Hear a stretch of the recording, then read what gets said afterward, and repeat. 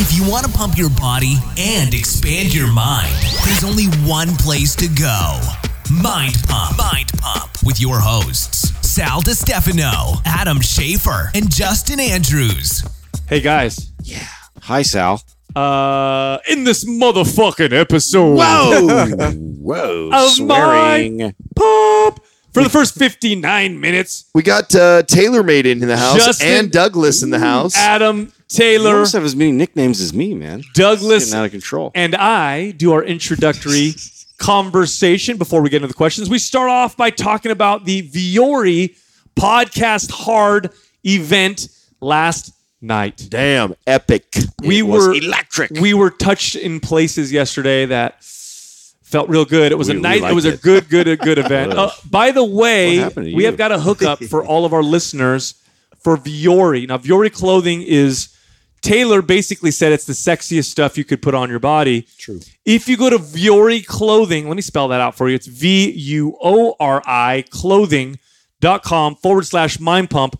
We're going to give you a full 25% off your full order. It's a special offer. Just Get for geared Mind Pump. up, man. It's That's right. awesome stuff. Then we talked about our tour of the Organifi headquarters. We actually went in there, looked at their sales process, interviewed Drew Cannoli. Holy cannoli. Is he a paisano like me? He has to gotta be with a be. last name like that. Yeah, Yeah, it's of gotta course. be. We're also sponsored by Organifi. If you go to Organifi, Sponsored by them. Sponsored. and we're sponsored by both. Yeah. Two of those things. They're paying us double for double the commercials you're going to get in this one. You're on a roll today, Sal. That's right. That's a Find double out why, one. why Taylor's hair looks so luxurious. If so you go shiny. to OrganifiShop.com, enter the code MindPump, you'll get a big discount. We talked about Taylor's impression of our fans. He's actually attracted to most of you. We talked about the risk of telling the truth, the power of being real and truthful, Gaming the Biggest Loser and other contests, the Objective Truth Movement, and our upcoming Mirror Live Podcast Hard event. Gonna be fire. Oh, you guys better make it to that one. There's some slots available. Sign up for that shit. Go to www.mindpumpmedia.com/tour and sign up. By the way, for that one, you got to put the triple W in the beginning because I have no fucking idea why. It just doesn't work. It doesn't work otherwise. We don't know why. Yeah. It's technology. Then we get to the questions. The first question was, if you want to compete in both bodybuilding and powerlifting, which one should you do first? Is there a benefit? Great question. Good question. I liked it. The next question was, for online training coaching, what are our thoughts on high ticket coaching? Like, do we think it's better to go with the high cost, low volume approach or the high volume, low cost approach? Which Hang one? in there, Jonathan. It does take about 45 minutes, but we do finally answer this question. Yeah, we Do we run answer it? circles and come back eventually. Excellent. Then the next question, I go off on this one a little bit. You guys kind of let me, which I get a little self-conscious I brought you a about. little soapbox. Yeah, we talk about the victim mentality that seems to be on the rise in society. Somebody asked us what our opinion was on that, and I went off for a little while. And then finally, last question, can posing or flexing your muscles help with the mind-muscle connection? You might have heard of the mind-muscle connection from bodybuilders and muscle builders and how important it is to have a good connection to your muscles to activate them when you train them.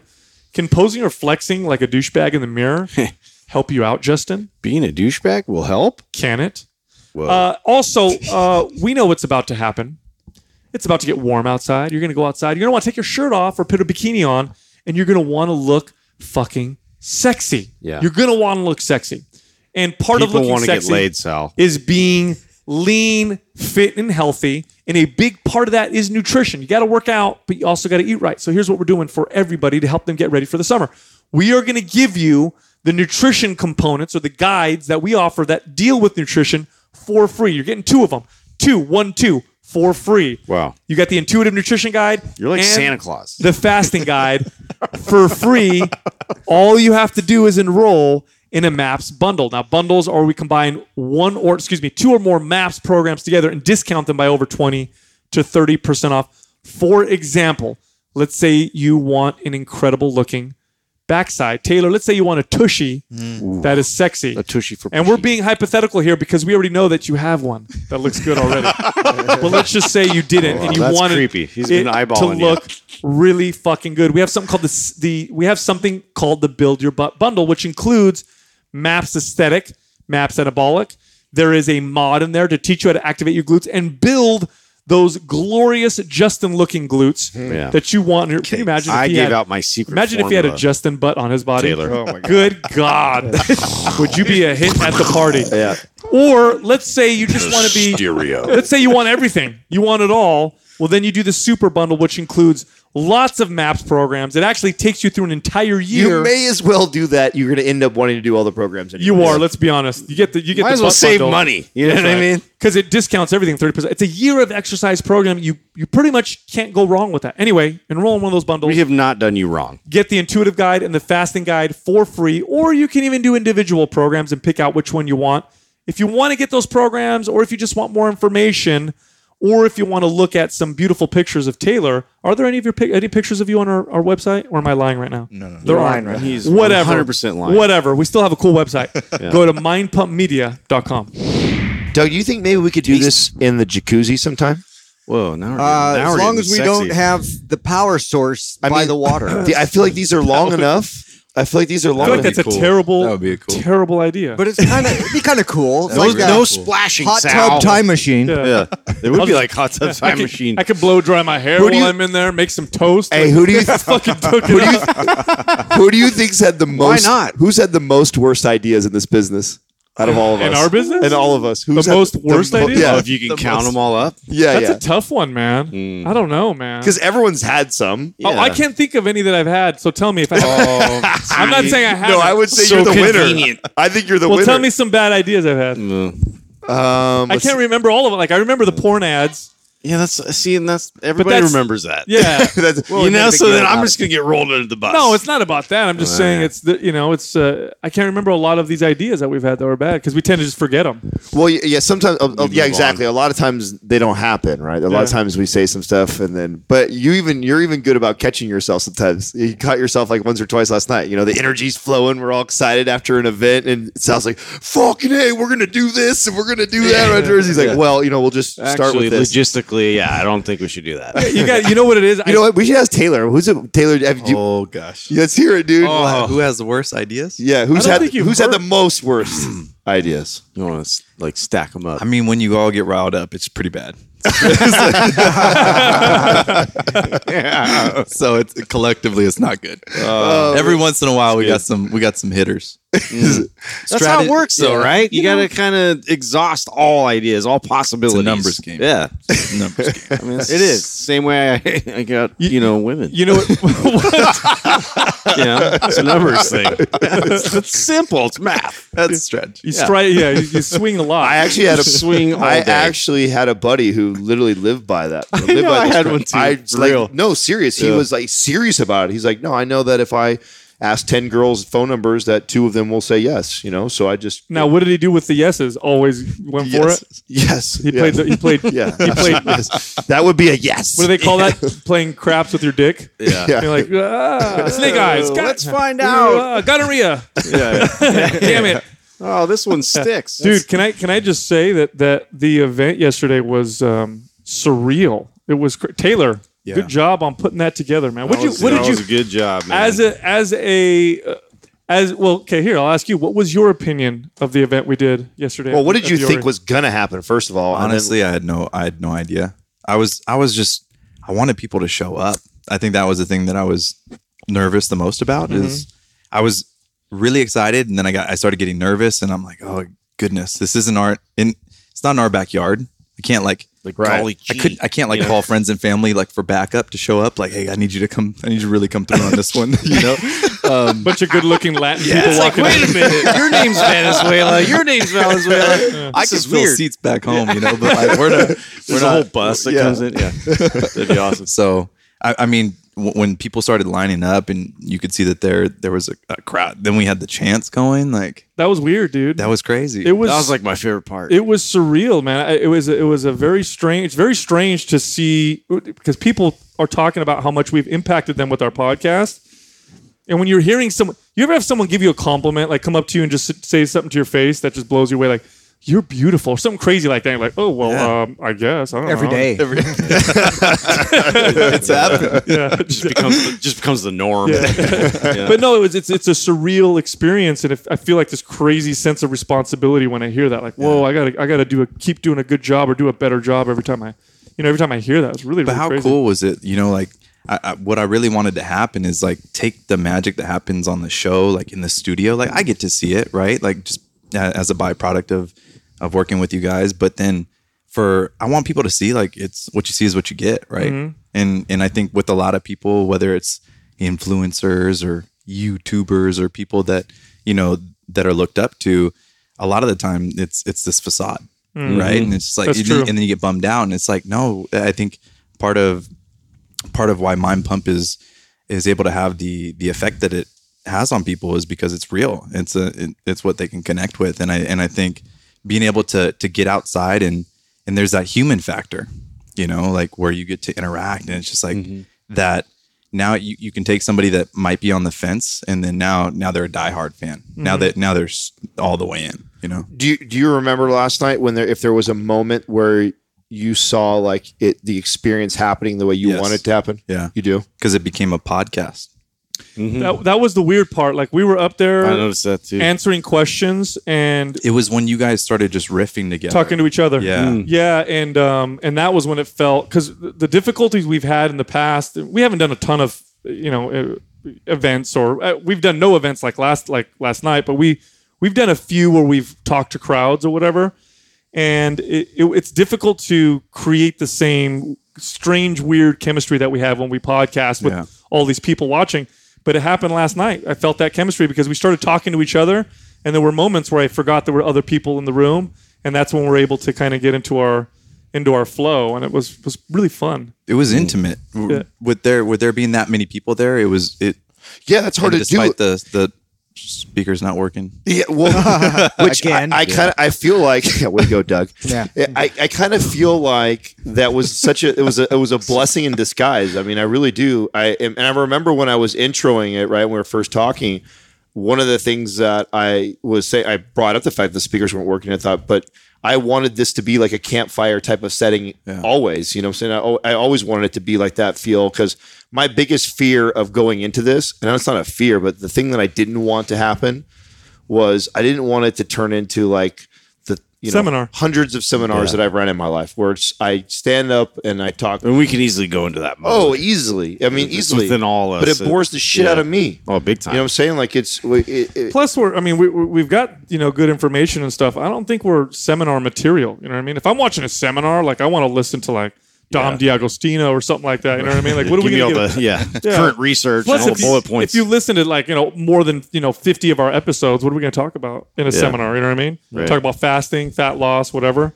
Well, that's why I think this dynamic was so awesome and unique, because it was our people. Like, we finally got to speak in front of people who've listened to us over the years and appreciate our content, and you could totally hear that in the questions they were asking. oh, dude, did you hear it when I asked the first time I asked? I said, how many of you guys listen to Mind Pump? They laughed at me.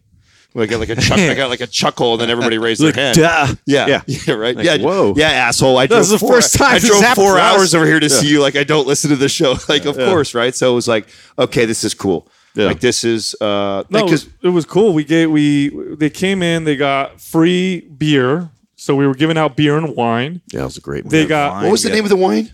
Free Public. Oh yeah, free public We get wine. some good canned They got wine. 25% kombucha. off Viore, Kombucha's which, by the good. way, Viore hooked it up. They gave us outfits, and their shit is, it's amazing. The quality is ridiculous. But everybody there got a discount on Viore clothing. We gave away a free program to everybody in the room. That was awesome. That was Adam's idea, and I thought that was a great idea. That was awesome. Doug wasn't aware of it. He was like, "Well, I puckered a little bit. What can I say? Doug puckered. Yeah.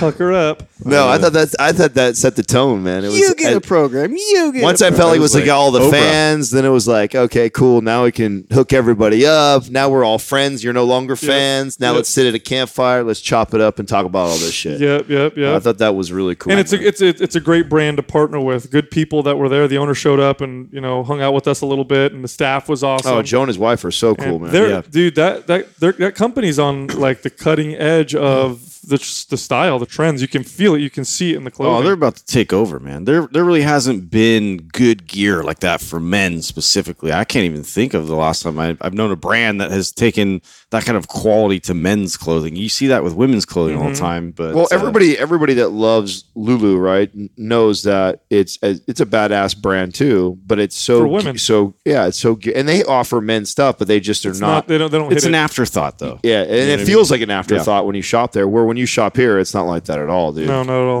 What I was telling a lot of we had a chance to mingle with people afterwards, and how cool is it? We're two young brands, right? We're probably each 3 years into our respective journeys, can partner up, and everybody that is a Vuori customer and supports Vuori, they should be listening to Mind Pump. Everybody listening to Mind Pump should be wearing Vuori. And it's just like we can grow together in our respective spaces, and it becomes a win-win, which is super neat. Bro, you have a very romantic voice on the podcast. He makes love to the mic a little bit, doesn't he? He's got that. What did you call him? Super Suavo? It's super suavo. Everybody turns it on a little. It's funny to You talk a little bit different. You're not. That's just, no, you really do. into that. You do. No, I it love was it. excellent. What you said was excellent. Oh, thank you. Yeah. But you get all that, yeah. So anyway. It's just funny because you get people coming on. love to the mic, man. Fucking makes love to this thing. Bro, I Tell you thought, how it went down. bro, there was a guy. Listen, girl. Yeah, hey, Listen, girl. listen here. Hey, girl. It's like he turns his R&B. Hey, girl. Oh God. I'm gonna tell you a little story. It's like, I got a little confused last night because while we're there at the end, we're taking pictures with people, high-fiving people. People are asking us more questions. We're mingling and hanging out. And there was a dude in there that was kind of acting almost like he was a bouncer, and he would come up to be like, Taylor says we need to cut it a little Captain short. Cerveza. Captain Cerveza. And I'm like, that was my homie. And I'm like, is he related to Taylor? Because he kept who was that guy, dude? I didn't know how He was many getting me beers all night. how many drinks he may have had. Yeah, until I think he's halfway through. And Yeah, I I was think like, I think he was the only one that was really taking advantage of the free alcohol. open bar. Most because we did, and we hooked it up. Everybody had free drinks, all night long, and I think that some people really took advantage. of that. He was a nice guy, though. If he's Yeah, listening he was right super now. nice. No. I don't. I forgot your name, but we called you Captain Cerveza. So Yeah. shout out to You're you, brother. immortalized as Captain Cerveza. That's your for nickname. us, That means so. we like you. No, badass. And dude. then Adam snuck off with a couple fans out the. What'd you guys do? What'd you do outside with a couple fans? There? There's it was really funny, dude. That I had this out of body experience. I literally saw myself as like a 16-year-old boy. Oh, I thought you said you're like floating. No, these guys got me so high, dude. I guess you were. Yeah, no, I was. So you went out and smoked a joint with these dudes? Well, First of all, you're an asshole because you didn't invite us. I know. Thanks a lot, dude. Yeah, I know. whatever. I know. It's fine. I was totally feeding my own ego, dude. I really was. And I saw it. It was really funny. It was really fun. And You let it happen. Yeah, I just let it happen. I was like, this is gonna feel good. Let me feed this ego for a minute. Tell me how cool I am, real quick. Right? So we did, and I was we were sitting out there for I don't know how long we were out there for. So would you just go out to their car and there was a few of them, we right? we went around the corner and stuff. We didn't want to be right on the main public or the public street or whatever like that. So we just walked around the corner and we were just and the boys were cool, man. They were just they wanted to ask questions about the cannabis industry, and we started kind of going down that path. And I don't talk about that much in depth about that as I did with these three guys. So they got to hear a lot of stuff that I've probably never shared on the podcast, or no, not a lot of people even know That's to so ask. rad. Yeah, and so it was cool. I had a really good time. And I was just chatty Cathy, rambling like crazy, and then the phone was vibrating. And it kind of startled me, and I saw all the missed calls from all of you guys. I was like, oh, shit. I was like, we got to go back over. I thought you got Yeah, kidnapped. we were worried. Oh shit! Some fans stole that. No, I knew exactly what was Took happening. him. No, I mean, shit, we had a couple times Taylor had walked up to me, and he's like, dude, we're already an hour beyond what we were supposed to be in here. And then he'd come back to me. He's like, bro, we're an hour and a half past what we said we were. He's like, dude, it's 2 hours past. I don't want to end it, man. We have to do. And I'm like, Gotta wrap it up. and I remember him saying that to me the first time, and I kind of looked at like how many people were still waiting for each of you, like in line, and how many people were waiting still to talk to me. And I go, okay, I don't want to like fucking leave that many people hanging, right? Let me get through a majority of these. And so I'm looking and I'm going, okay, I can do that in like 20 minutes or so. And so I'm kind of like trying to, but then I realized like it never stopped. Yeah. It never stopped because that was the weird part. It's like you start a conversation with somebody, you really get into that conversation with them, and then it's like, but there's this weird like time where you're like, well, I guess I got to talk. We got to wrap this up somehow, and then the next person comes and it starts a whole new conversation, and it just like kept happening and happening. It was a really weird kind of thing that like went on. It was cool though. What were some of the top things that people were asking you afterwards? I answered a lot. I was telling Katrina I was just talking to her, catching her up, and I didn't answer a single fitness question. I know that. Nobody asked me. I didn't have to break out my macro brain and start talking shit like that. Like, I mean, maybe I had a couple like some common theme stuff, or trainers that were looking to start their own business. I got a lot of that. Yes, there's a lot. But then probably the next most popular thing was I talked to a lot of couples. And relationship and communication. We dove I had a few of those relationship questions. Mainly for me, it was the coming out of your shell type questions. I used to come out of the closet because I'm an expert. I mean, I come out of the closet sharp, like dressed to the nines. You would run that industry. Did you have a lot of kids that were coming up to you talking about how they were nervous? Because I didn't get much of that. So that's interesting that you got that. Probably the majority. Which was really cool because they.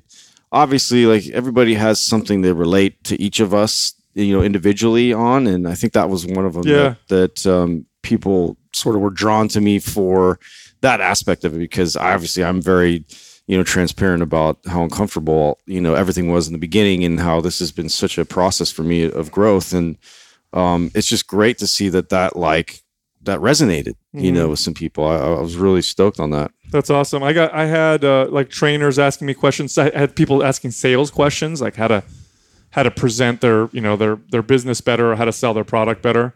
And then I had people come up to me and talk to me about politics, which was really fucking fascinating. I got some deep conversations about markets and economics and the concepts of liberty and all that kind of stuff, which was really cool because those are conversations that I can have for hours because I love to speculate on them and talk about the philosophies and the histories of them. Are there any conversations that you can't have for hours? Yeah. Yeah, I don't think. Sports. There you go. You shut that down quick. I'll segue that shit real quick. No, my favorite is his quarterback is a lot like his attempts to spout off information. He's got facts. Yeah, he's got facts. He does. Sports facts. He does. He's like, how about them Warriors? You have just enough. Win it again. I don't know. What do you think about that? You see a jersey name, right? And then you just Draymond kid doing pretty well, huh? What do you think about that? He's really draining out there. He plays hard, huh, guys? Yeah, plays hard. Yeah. For a new player, he does a good job. Yeah. That was passes the ball really well. That was a total guess. Anyway, what'd you guys think of the Organifi tour today? Oh, this was cool. This is the first time we get to meet Drew in person, right? We've interviewed him, and I was really excited to see what he was going to be like, because I think talking to someone via Skype is one thing, but when we get to meet somebody, I get to look you in the eyes. Like I feel like he seems like a cool dude. Yeah, very, very good dude, man. Big heart. You could tell that he's got a hell of a past. He's got a hell of a story.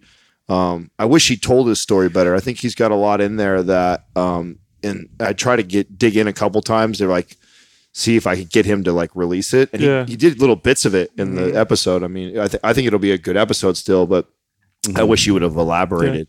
Yeah. It was a good energy when we walked in there. It was cool to walk into the business because we've walked into other large supplement companies. And you walk in and you see 30 employees, 40 employees. You start talking to people, and we've all been in successful businesses, and you can start to get a sense of a business when you walk in and start to meet people. And we've been in other companies. We walk in, there's 20, 30, 40, 50 employees. You start talking to people. Nobody fucking knows what they're supposed to do. You ask people like, "Oh, what do you do here?" "Oh, I manage this a little bit," and you don't get that feeling that everybody's like driving towards this common goal.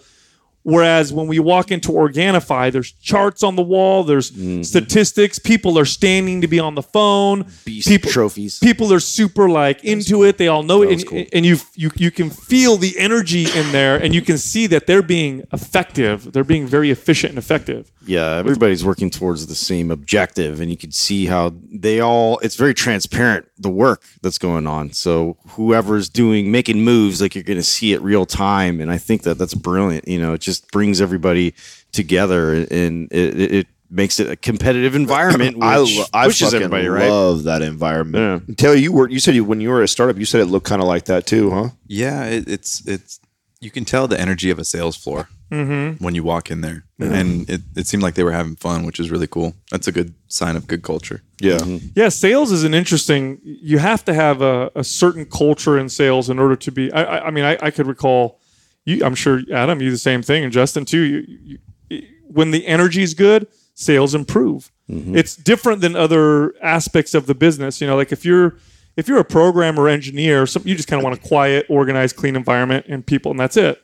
But when it comes to sales and probably marketing too, it's like this. You almost want to feel like you're on a team and everybody's doing something together, and it's motivating, and there's lots of emotion. Sales involves lots of emotion. You need to have lots of emotion. You need to feel it when you walk into a room, and it's very interesting that it's like that with sales, and not so much in other aspects of business. Do you believe that we can transfer emotion? Oh, of course. Right. You've got those mirror neurons. No, it's you see someone, contagious, yeah. absolutely. Yeah. So, I mean, that's exactly why it is. That's why it's so important. It's so important you have that culture if you're going to be really, really successful, because people can feel it. People can feel, I don't care how badass your product is or how cool your brand is. Like if the vibe isn't right or the culture isn't right, like, I don't know. I think it's very obvious when I walk into a business and I see that and feel that. You know, I definitely felt that there. And I mean, look how smart is Drew too. I love that too. Talking to a guy that successful who like openly is like, no, I have no business being the CEO. Yeah. You know, like that's fucking somebody else's job. So self-aware. Yeah. And you know, like to do that, That's it real takes a lot of confidence. ego too, you know, like, Fuck yeah. like letting go of things like that. Fuck and yeah. Understanding your strengths and somebody else that's,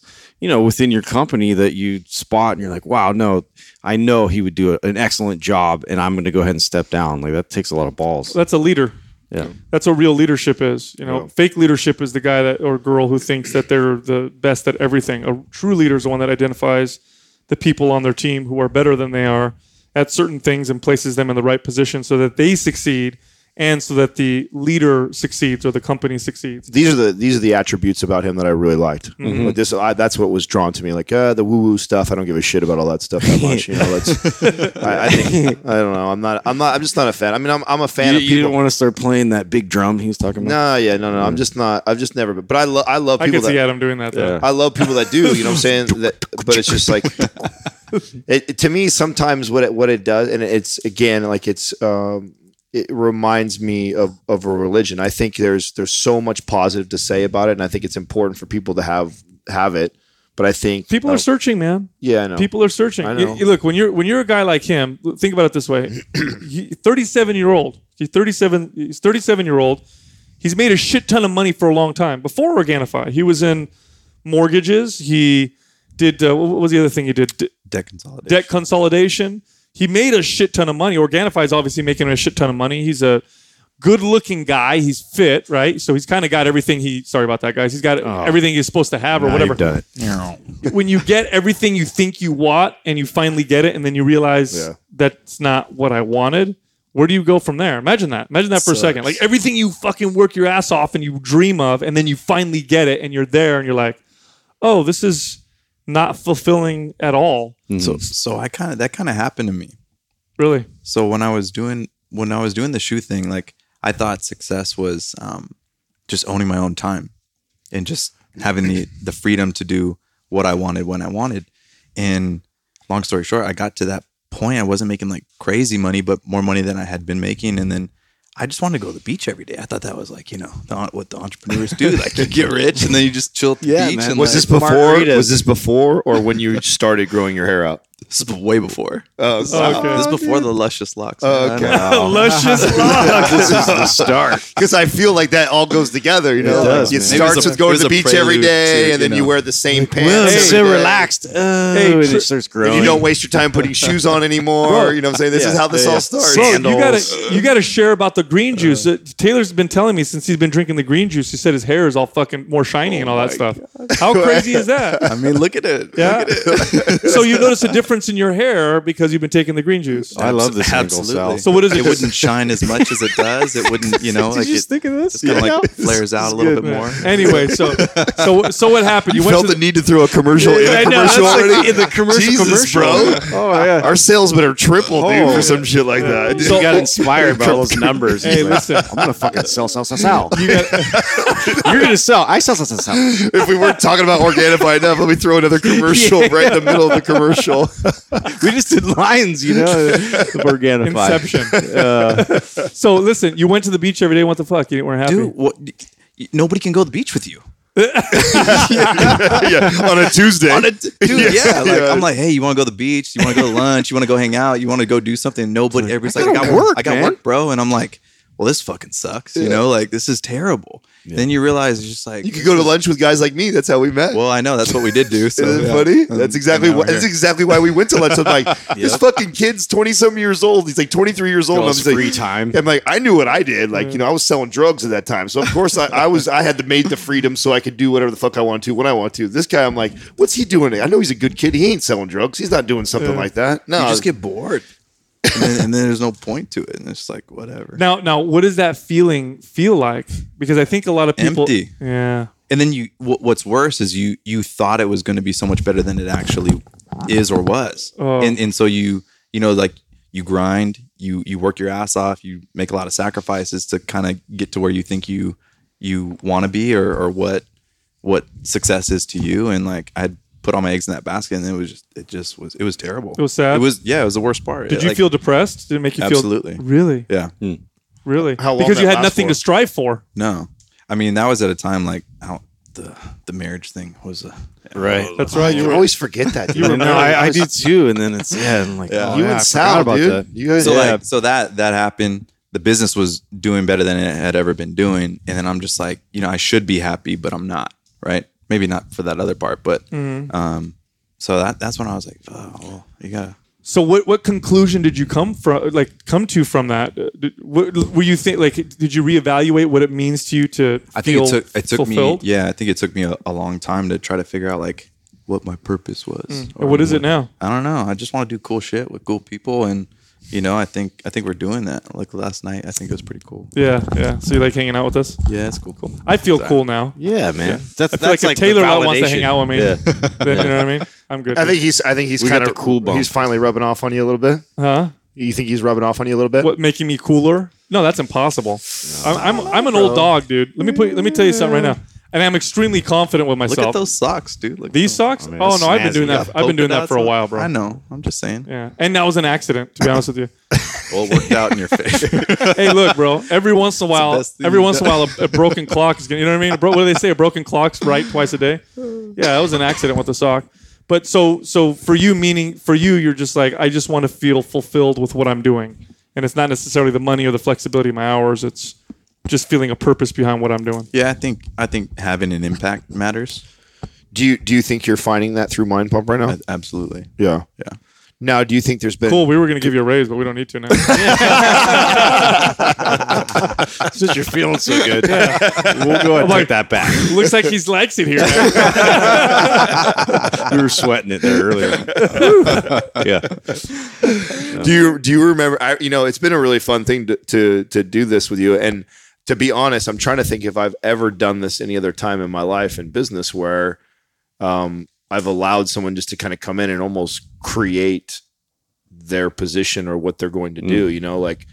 I knew that I was really rolling the dice with even considering that, because it's just like that never works out. Right. That rarely ever works out. At least I've never seen it really happen, but I really felt confident with your understanding of what we were trying to create and build and what your expertise and your talents are. And I really felt like I knew that once you felt the brand and really fully understood it. I knew what You got into the lingo and the way It's we all taken a interact. while though, Right. You know, like I think. you said like a year, didn't you? Yeah, I've shared that with you more recently, where it's like I finally feel like I'm starting to get a hang of all this stuff and understand the tone in the voice in which the brand speaks, and that's really important. And then you can kind of build things out from there, and I think we're headed in the right direction as far as doing these live events. You know, I always take pride in doing things that I think others aren't, and kind of leading the pack and trying to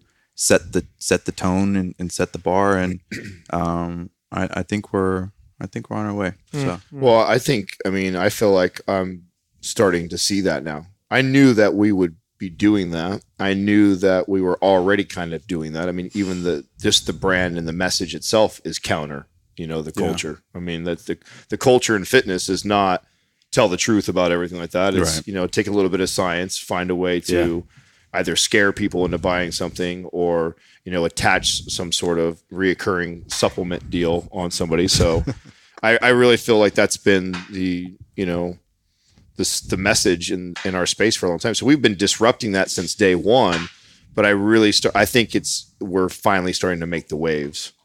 Yeah, fake. I can see our peers, and I can see the way they're reacting. Dude, That's when that took a long time. I remember It's a massive compliment. it is. It's very, very cool to see, and it's what we ultimately wanted, right? Yeah, exactly. We just want people to kind of understand there's a different way to do things, Right. and I think that we don't have to be cool all the time and just show the best. We can be real with people and humanize this experience and get on another level with people so it's more relatable. I just feel like it hasn't been relatable for your average person and for so long, and it's been so frustrating because now you get them as personal trainers, we get just anybody coming in, and it's so fucking intimidating because everybody puts out this superhero shit.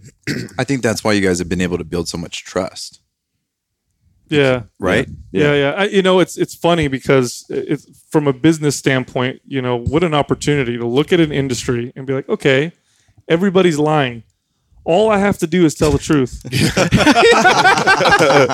like radical honesty, like that's so radical. How about last night what I said? You know what I'm saying? Because I knew that it was so easy, bro. I knew it. Yeah. We all did when you walked in. I was like, oh wow, really? Yeah. It's so fucking weird. Think about that for a weird, second. man. How weird is that people are like, thank you so much for not lying. That's a low standard, by the way. You know what I mean? We're not like Let's be honest. That's the crazy. truth, right? Of the success is we ain't that good. It's just we're honest the ones. tallest midget right now. You know what I'm saying? Think about that, right? Like, people are just getting bullshitted left and right, and we didn't invent anything. We just came in and told the truth. Yeah. And people are getting blown away by the truth. That's weird. Yeah. That's weird. Well, So there's so many predators out there. It's just, The funny thing is, we kind of have to thank the industry for being full of Right? shit because it would have said, if the industry was Well, I also all think that's why we don't hate. That's why we still. I mean, we have friends that how you make your money and how you do things is up to you. That's your choice. You know what I'm saying? I'm not going to judge anybody. That's on them. But if you're going to leave it that wide open, that all you got to do is come in and tell the truth, and it's going to be that fucking easy. Like, shame on you for not seeing that or not having the balls to do that. Because that's the thing you have to know. That's what kept everybody in the past. I think it's less. I think it's less of a evil thing and more of a scared thing. well, right? yeah, I don't you're think- not going to see return from it for a long time. There's a lot of risk. and that's what we experienced. We did not see any major growth financially with that message. It was like nobody's Wasn't the sexiest. Yeah, the marketing online with Windows our six-pack. message is not getting click throughs. right. You No, know? the in the land of lies, what do they say? In the land of lies, telling the truth is like rebellion, I think, or it's radical. It's you're the crazy one because you're telling the truth, and when things go really bad in society or in an industry, they don't start off massively bad. The way they start off is with little lies, and those little lies get bigger and bigger. People start to buy in, and so what happens is, because here's the deal: most of the people in the fitness industry that are full of shit, they know they're full of shit. A lot of them, some people think, oh no, they're ignorant. They believe in what they know. They know they're full of shit. Yeah. In fact, the more successful they are, the more they know. the more they know, and they buy into their own shit because you start to live this lie, say more and more lies about food intake, about training, about supplementation, about whatever, about Photoshop this, and here's a picture of me in my fucking bullshit car that I rented or whatever, every on my Instagram or whatever, and you keep doing that, and it just grows and it becomes this monster. And then when you're in the industry, that's just the way it is, dude. You know what I mean? It's hard to get out of that because you're the fucking weirdo for doing so. Yeah. It reminds me of Lance Armstrong when they'd ask him about PEDs and everything, and he would just get so overly aggressively defensive about it because he had to like literally believe his own lies at that point. And he was like, he would be litigious about it too. If somebody said otherwise, it was like, that was the level. And I feel like that's a lot of the level of that, the massive money and massive companies have been built off of these lies. Yeah. So it's not like, this isn't something that people are really willing to slice right through and have something completely counter to that because there's no money in that direction yet. I mean, I know I have a lot of empathy for the people. I can see how very easily. I mean, there was many times that like the decisions. Boot camp. So is an example of this for me. I knew damn well like that was a good example. This is part of why I stopped doing boot camps. I'd built up a very successful boot camp business. But coming from someone who's did a lot of private training before, I realized quickly that I really wasn't helping these people. And I could, and the way I work is that pushed me to be better and to make it try to make it to try and make it. And I think that I like to think that I did a pretty fucking good job with the people that I had and the groups that I had, but I really wasn't really helping them long term. At least I didn't feel that way, So so you have a lot of inner struggle there. But yet I'm rapidly building this business. It's growing. And I barely even throttling down on it. I knew that I could put my energy in there and really crank it. And something that you learn as you get older. Hopefully that you learn as you get older. And I think we've all learned this lesson is that although lying can get you more immediate gratification, maybe even bring you immediate success, the reality is that being honest will actually, more often than not, give you long-term fulfilling success. And when I say success, I don't just mean money. I mean what the real true definition of success is. I mean, like Taylor was saying, you made a bunch of money, you achieved what you thought was success, but were you successful? No, because there's so many parameters that can define what your success is. And what you have to imagine is that, your life is like it's like a limitless sea of potentials. There's a million different directions you can go. And every decision you make along the way determines where the direction of your arrow goes or where the direction of your life goes. And you have to ask yourself, if I lie a lot or if I tell the truth a lot, or at least I don't lie, what are the odds that the direction I'm going is going to end up in a way that's going to place me in a position where I'm going to feel fulfilled and achieve success? And the odds are, you have to believe that the odds are that if you don't lie and you tell the truth, the odds are probably higher that you're going to end up in a better position. So, and that's the whole illusion of bullshitting, because there's an illusion out there that if I lie, if I cheat, if I steal, if I Photoshop, if I make all these outlandish claims, that I'm going to be more successful, make more money, and be happier as a result. And that's an illusion. It's actually not true at all. It's actually the opposite of truth. And so I think if you go down that path, and it can be hard because it's tempting, it is very tempting to go in the other direction. You got to think the other side of the primal side of you that's fighting for survival, right?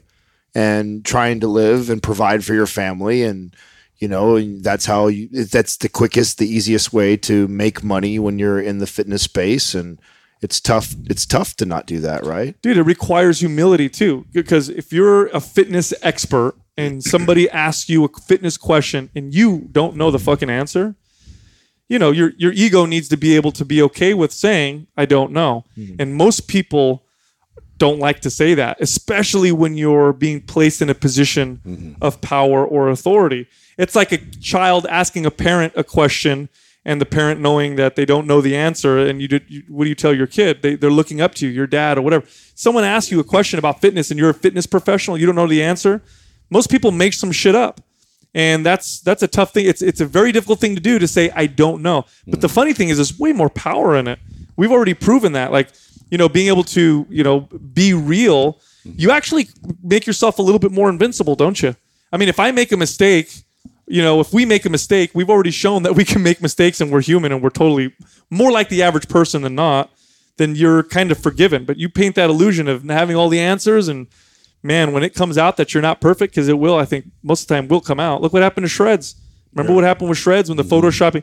I mean, if they just didn't do that, and if they were a little bit more transparent, they wouldn't have been damaged by anything. Yeah, like isn't that crazy? That's a good example too of like that's a huge thing that happened for them that didn't probably make that much more of a difference by doing that.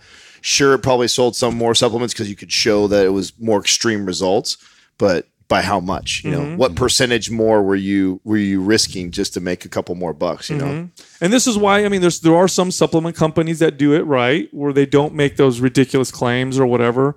Mike Matthews' company is a great example. If you watch his commercials I'll sometimes he's targeting me for whatever reason. I fall in his category of his sales funnel. He's the master. That fucker has cloned our audience, and he is not. It's hilarious. And he follows me around everywhere I go. I see fucking Legion everywhere, but you can't hate on the guy. But anyway, you watch his videos, and he'll say things like, "Look, supplements aren't miracle pills, and what you need to do is eat right and exercise right. But if you do take supplements, here's things." And I like that he's being honest. And it's funny because businesses like his are growing, and the other ones are starting to fall. You're starting to see that trend now start to become more popular. It's kind of cool. I don't know. It's interesting. I wonder what the future of this industry is. Well, you know what the big thing is in our space too with is the competitions. Like that's how a lot of these, Instagram fitness models do is they build this huge following up and then they do these 8-week challenges. Yeah. And everybody puts money in the pot, and think about it, you have 100,000 followers. Some of these people have 1 million followers, right? You got 100,000 followers. You just need 1% of those people to spend $300 on a chance to win $5,000. It's the lottery. Yeah. They play the lottery game with people, and it's hilarious. Then they all get handed out these cookie cutter diets and programs, and it's follow this for 8 weeks, and it's totally based off of their aesthetic change. And they make man, let me tell you something right now, and just so people understand this too, like that. There's a lot of fucking money in that. Oh my god! I know people that do it. It's a massive hustle, and it's a huge. Because it caters to that false motivation that people get from being in a competition or from signing up for something in 30 days. I'm going to get in a really fast shape or whatever. And it kind of caters to that. And I get it. And I think if you do it right, there may be some utility in it. But it's I've been trying to wrap my brain around how to do it the right way. How to do it the right 100%. I mean, I'm not stupid. I see there's a lot of revenue potential there. And how could we do this in a way that it would help and benefit people, that also not be misleading, without making it like by all means necessary, right? Like that tends to be the mentality that goes into these competitions that I have the biggest problem with, because who knows who's like just starving themselves and like just going through this process just to like get to some kind of an end where it's like they show whatever looks like a dramatic transformation. For sure, that's happening. You throw money on a challenge and tell people that, and one of the options is I can starve my body and not eat. I mean, you see it in competing. They do that to get up on stage all the time. Dude, I have a buddy that entered into one of those weight loss competitions, and the prize was huge. It was like $30,000. It was ridiculous, like $30,000. Oh wow! And because he did it with a bunch of coworkers or something. Yeah, wealthy friends, and they all put like $1,000 or something like that in there. And it was about total weight loss. So who could lose the most weight? So this motherfucker, very smart dude. He knew how to game the system. So what do you think he did before the weigh-in? Diuretics. Gained a bunch of weight. Before the weigh-in, he Drank water. He packed on some mass. He was drinking like shot glasses of soy sauce to get as much sodium in his body as possible, eating hella starches, bloating himself up, constipating himself so that he gained like 10 or 12 pounds before, the day before the weigh-in, weighs in. Then to the day before the day before the weigh-in at the end, he's in the sauna. He's dropping, because if you're a big dude, you could drop like 15 pounds in a day. Do you know that water. this is and he won. This is what happened. He won the fucking contest. Do you know this is what happened after the first season of Biggest Loser? after the first season of Biggest Loser, from then on out, people gamed the system. They figured it out. The very first season, I actually enjoyed that season because I felt like they were testing it. Let's see how this works out. And it went gangbusters. Everybody was watching it like crazy. And so, of course, they bring the second season back. And now the second season brought all the smart people that watched it and go like, oh, well, if you... I'm sure the producers, behind the scenes get involved because they know a lot of those tricks, but they're like, well, it's going to make for better TV. Of course. It's give going to a be more fuck. dramatic. They don't care. Who gives a shit about these people? Of course. Of course. They don't give a shit about. No. It's part of what we're starting to witness in fitness is, I think, part of a larger phenomena that's starting to happen, and I think it's fueled. Actually, I'll say with certainty, it's fueled by the ease of access to information. Because you're seeing, I just read an article. I shared it with you guys on the intellectual dark web. Article? Article. That's a new one. I did, yeah, Adam taught me that one. I believe You are rubbing off on right. I'm getting his fucking tummy. I'm getting his tummy. He's getting Adam's upstairs, right? Adam just got out of the bathroom, right? He's coming downstairs and he's looking at me and he goes, and he wasn't being an asshole or anything. He asked me a question. He goes, Sal, do you think it's possible? Really, he tried to. He positioned it like a question. Sal, do you think it's possible? It was a question. When people hang out together, that they start to share each other's microbiome. like we're all in the same. We're all in the same Depends period on what you're now. doing. Is that what you're saying? and I know why he's asking. It's because he's got the shits right now. And he thinks it's my fault. It's your fault. He thinks he inherited my It is, dude. Oh man. I had a tough dude. I couldn't even have half of that. Man. I couldn't have. I wanted that freaking gelato cappuccino drink man. so bad. That's That not going to give you wrecked me too, diarrhea. dude. Yeah, it's because not of at all. it's my gut bacteria. Oh, dude. No. Sal's tummy. I couldn't even handle half of it, man. I was up there, bro. But anyway, what I was going to say is that article on the intellectual dark web talks about the popularity and the groundswell of support for these controversial truth speaking. And I say truth in quotations because what I mean by that is these are people who are not afraid to talk about the controversy and to seek out what the objective truth part is. of the group is they're on opposing sides, right? Oh yeah, there's people who are on the political right, people on the political left. There's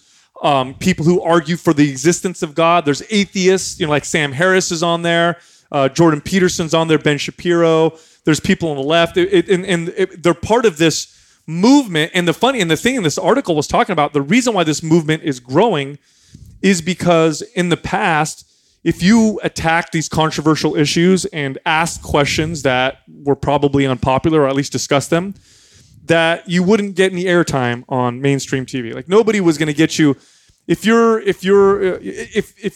opinion wasn't considered popular, and even if you made a good point or whatever, you weren't going to get on a talk show. You just weren't because it wasn't popular.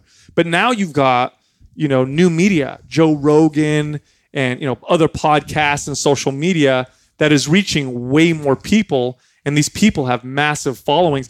And I think what's happening is you're feeling this. I'm starting to feel this third, because I'm on the internet a lot and I'm on forums a lot, and I've been saying this for a long time now, that this truth kind of objective truth movement is starting to grow, and people are starting to question common knowledge. And I think it's in good ways, in the sense that there's always angry people arguing and yelling or whatever online. But I'm getting more of the let's have an intellectual discussion about abortion. Like that is a very touchy subject, but people are touching subjects like that, like they never were before. It's funny, at the event last night, I had people coming up to me asking me, they said to me things like, there's so much information online and so much science and so much, so many articles supporting different opinions. Like, how do I know where to find the right information? And so what I said to them was, I said, okay, here's what you do.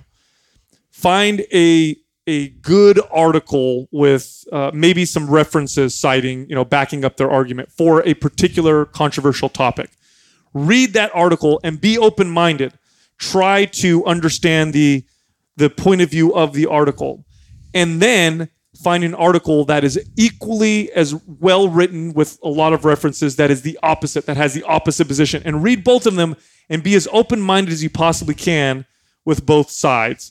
And then see where you are from there. And I think more people are starting to do that. And you're starting to see now people want more realism. It's good because they're going to have to. Yeah, you have to exactly. Yeah, it's You just have like to. called being rational. Well, it's just it's Reason. just we're moving into this world where we're able to market to people so effectively. Like it's never been like this, dude. Yeah. I mean, it's just like you're mentioning, like how Mike's following you around all over the place. Like you can't get sometimes I trip out. Like did I search this or did I just say it out loud? Mm-hmm.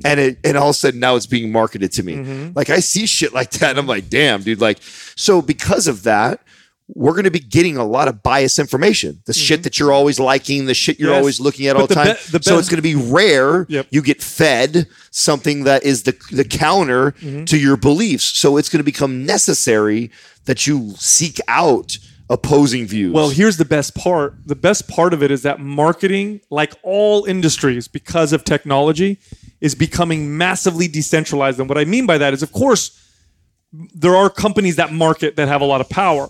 However, consumers, and when I talk about consumers, I don't just mean buying products. I mean consuming anything you consume, information, products, opinions, whatever, social media, anything that you consume.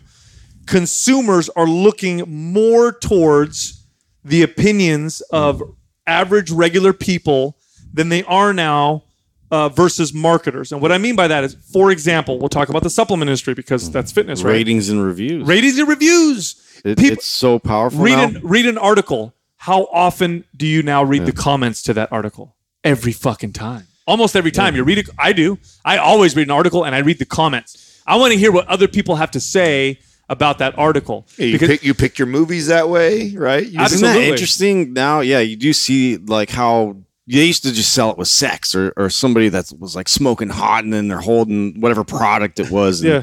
And now it's like, well, what does the product do? Like, who's used it? Like, how can I trust this product? And I feel like that's such a great direction that we're going. So, that sort of change I'm excited about for sure. Yeah. So what we're seeing now more is you're starting to like again, supplements.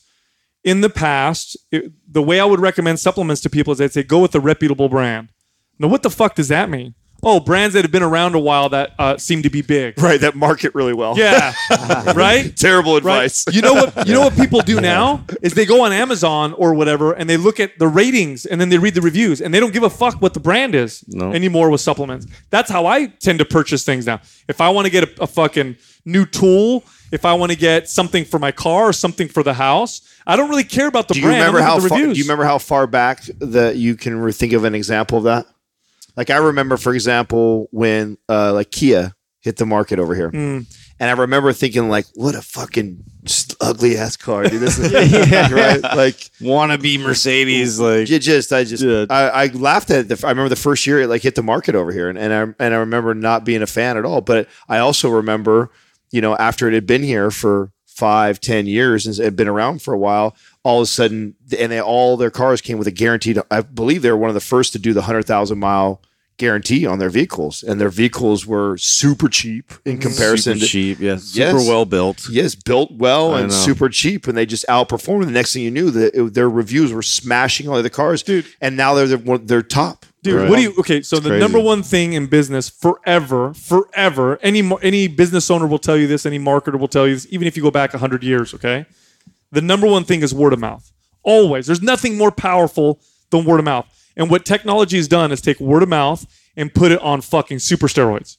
That's all it's done. Now you have word of mouth, but you have a lot of people that you can hear. These are a huge pool of individuals who are giving things ratings and reviews, and it's creating systems like Uber, Airbnb, and all these other businesses where you don't need anything else. I don't give a fuck what rating the restaurant. When you go in a restaurant, you see that stupid, this gets an A from the city. Nobody, do you give a fuck about that? The Better Business Bureau. Yeah, nobody gives a shit about that. I'm gonna look at Yelp. You know what I mean? I'm gonna look and see how many people have eaten here. The other part of that is it's also revealing just how bullshit, everything was for a long time. Mainstream media was so influenced by special interests. I'll tell you, I went to Jordan Peterson's talk the other night. I don't think I've talked about this on the podcast. I went to his talk in San Francisco, and it was a great talk. Packed house. I was at the Masonic in San Francisco. He basically this is the talk where he goes over each chapter of the book, right? He goes over. He actually only went over 8 chapters. And Jordan. One thing I like about Jordan Peterson is, every time he talks, he goes off on different tangents. So you're not hearing the same stuff. So I hear different stories. And Oh, that's cool. he's such an incredible communicator. I'm learning a lot by observing how he talks and how he communicates things. That's influencing me in the way I talk and communicate. But here's something that was fascinating. So I'm always embroiled in the political spheres and people's opinions and how the mainstream media tries to sway opinion. And I know it's bullshit. I know when I look at Fox News and MSNBC and they'll cover the same fucking subject completely from two different viewpoints and skew it totally different. And I know like this one's paid by these people and this one's paid by these people. Like I know all that, right? But sometimes it's really scary when it's right in front of your face. And what the mainstream media has been saying about Jordan Peterson is that he's, alt-right, angry white males, like fascism, like completely false things that they're saying about. And I know they're completely false because I've listened to so many of his lectures and I read his books. And if he was any of those things, I would hate the guy. And he's not. So I show up and I'm in line and there's a huge crowd of people and I'm looking around and the audience is fully 50% women, if not more, maybe even 60% women. Wow. So that was bullshit. Yeah. I'm looking around and I'm like, okay, let's pay attention to the races of the people. Are we all white? No, it was like probably half or more minorities in the audience than white people. It was so opposite of the way that they painted him. And I'm not doing this to blow smoke up his ass or to say I'm a huge fan or whatever. All I'm saying was it was scary. It was scary because all these articles that have been reading in the mainstream old media were so blatantly false and bullshit that it just goes to show you how the decentralizing of things, boy, it's going to start revealing quite a bit. And that's just part of it. It's happening in fitness. It's happening in politics. It's happening in every sphere. It reminds me of the curtain being open and, the Wizard of Oz. They look and it's just this fucking little old guy. He projects himself with this big green head. And, I'm like God to you. They're like, you're just a little fucking old guy. Yeah. It's crazy. I'm not going to believe this shit anymore. Yeah, it's crazy and it's scary. It's scary, but it's scary only because it's like when when you have some fears and you're like, oh, this is how it is. But then you actually see it and you're like, oh shit. Yeah, I don't think it's that scary because I think we always tend to flirt with the boundaries and then enough people get burned or doesn't go well and then we come back the other direction. And I think the swings over evolution, I think or over time, I think have been less and less, like how drastic they are. I think as we continue to evolve, we get smarter and smarter, although we still will push boundaries and we still will get a little crazy, but I don't think it's going to get, I've never had that like Chicken Little type of mentality where the sky is falling and like, oh my God, like I'm going to have to go buy property somewhere else and hole up and bury my guns and do all these things. You're not a prepper? Yeah. You know what I'm saying? The Mayan calendars. Yeah. I just don't subscribe to that. I think because we live now in this society where we're all connected so closely and so easily can communicate. I don't think as a nation we would ever allow that for something to become like so bad. So I'm not afraid that something terrible is going to happen. Here's what I mean by scary. I don't mean like I'm scared. I mean scary in the sense that it's crazy how false things were or are, and it's crazy at how when things really start to get decentralized, how much that facade's going to fall apart, and how it's going to be scary in the sense that a lot of people are going to be shocked. Yeah, you know what I mean. It's all going to dissolve. A lot of people are over it. That's why like truth and and honesty is like it's just piercing through all this shit. They can't stop it. Yep. Because everybody can communicate on a level they've never been able to before. That's right. Here's the thing: if people just respect each other in the sense that they respect that each person's an individual, and everybody's gonna have an opinion, and so long as you don't hurt me and steal from me, you can have your opinion, and we can talk and discuss these opinions. But I know you're not going to hurt me because we already talked about that, and you're not going to steal from me. So, although we totally disagree, the common ground that we have is that we understand that we don't hurt anybody and we don't steal from anybody. Boy, that's a great way to have discussions. That's and you can talk about anything. Right. We could talk about the most controversial shit in the world. You could believe in horrible, horrible shit, but so long as I know you're not trying to hurt anybody or steal from anybody, like it's all good. And it's exciting. Yeah. Real good stuff. We have when's the Mirror event, Taylor? Next Friday, the 18th. So where's that? Seattle. See, isn't that your hometown? That's Doug's hometown. Now you said Seattle this girl. this event has You know what I mean?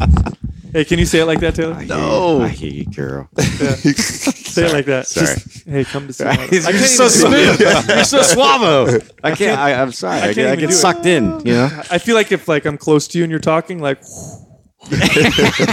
chills. You know what I mean? My hair will stand up. Like have you goosebumps. been now, Taylor? When you were up in Seattle, did you actually go to the mirror? Yeah. Oh, so you've been I in went to the flagship. So yeah. you've been in the location. It's really cool. Is it? Yeah. Now They is have- it is they have a it bigger bar. than the event we did tonight? Yes. Oh, okay. Wow. So it's an even bigger space. That's going to be cool. I can't wait, man. I know. That last one was fun. This is gonna Now be you more. described it like it's sounded like when you told me it's almost like this bar coffee shop type of look lounge where they serve coffee, beer, kombucha. Yeah. So I think during the day it's part like cafe, community space. It's also a retail space, and then they do community events out of it too. So what we're gonna do what's different about this event than the one we did yesterday is we're gonna do an actual podcast interview. Okay. So founder that's story right. interview, which is a little different, and then we'll transition to the live qua, which is gonna be really Oh fun. yeah. Oh, that's gonna be. Is it filled? Is it filled up yet, or are people able to still sign up for it? I think we should pack this one out. I think So we should keep going? Let's Yeah. break the fire. Where do code, people huh? go, Doug? I keep forgetting. Where do people go to get signed up on this one? Go to mindpumpmedia.com/tour, but make sure you put www at the beginning because www. that link will not take you there if you don't do that. So www.mindpumpmedia/tour.com. Mindpumpmedia.com. Yeah, /tour. It's also in the show notes too. So people Okay. Yeah, definitely check that out. probably the easiest way for people. What do you say we answer some questions? Yeah, we could do that. Oh yeah. Mm. I forgot we were doing that. Yeah. Yeah, seeing that this show's already late. All right, so we have actually. What do you mean? This show's supposed to air tonight? Yeah. Oh, shit. I still got to edit this thing. We kept you guys waiting. Yeah. It's gonna be so On the worth it. Edge of your seat. This Quaz brought to you by Organifi. For those days you fall short on getting your organic veggies or whole food nutrition, Organifi fills the gap with laboratory-tested certified organic superfoods to help give your health and performance the added edge. Try Organifi totally risk-free for 60 days by going to Organifi.com. That's ORGANIFI.com. And use the coupon code MINDPUMP for 20% off at checkout. All right, our first question is from Rebecca.ubs. If you want to compete in both bodybuilding and powerlifting, does it matter which you do first?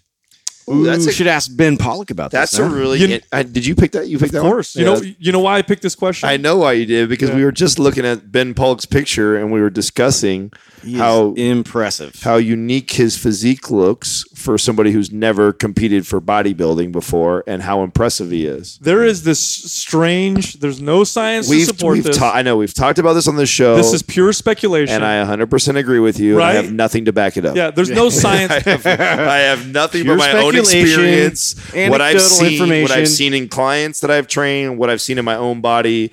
But I can't put words to it because it doesn't fully make sense to me. Yeah, when you train with really heavy fucking weight, when you train for maximal strength, It's a different look. for years. Okay, you do it for years, and then you get shredded. You get this hard, grainy Yeah. look to your body. It's this very hard, grainy. Great input. Great input. Thanks. He just salved you, bro.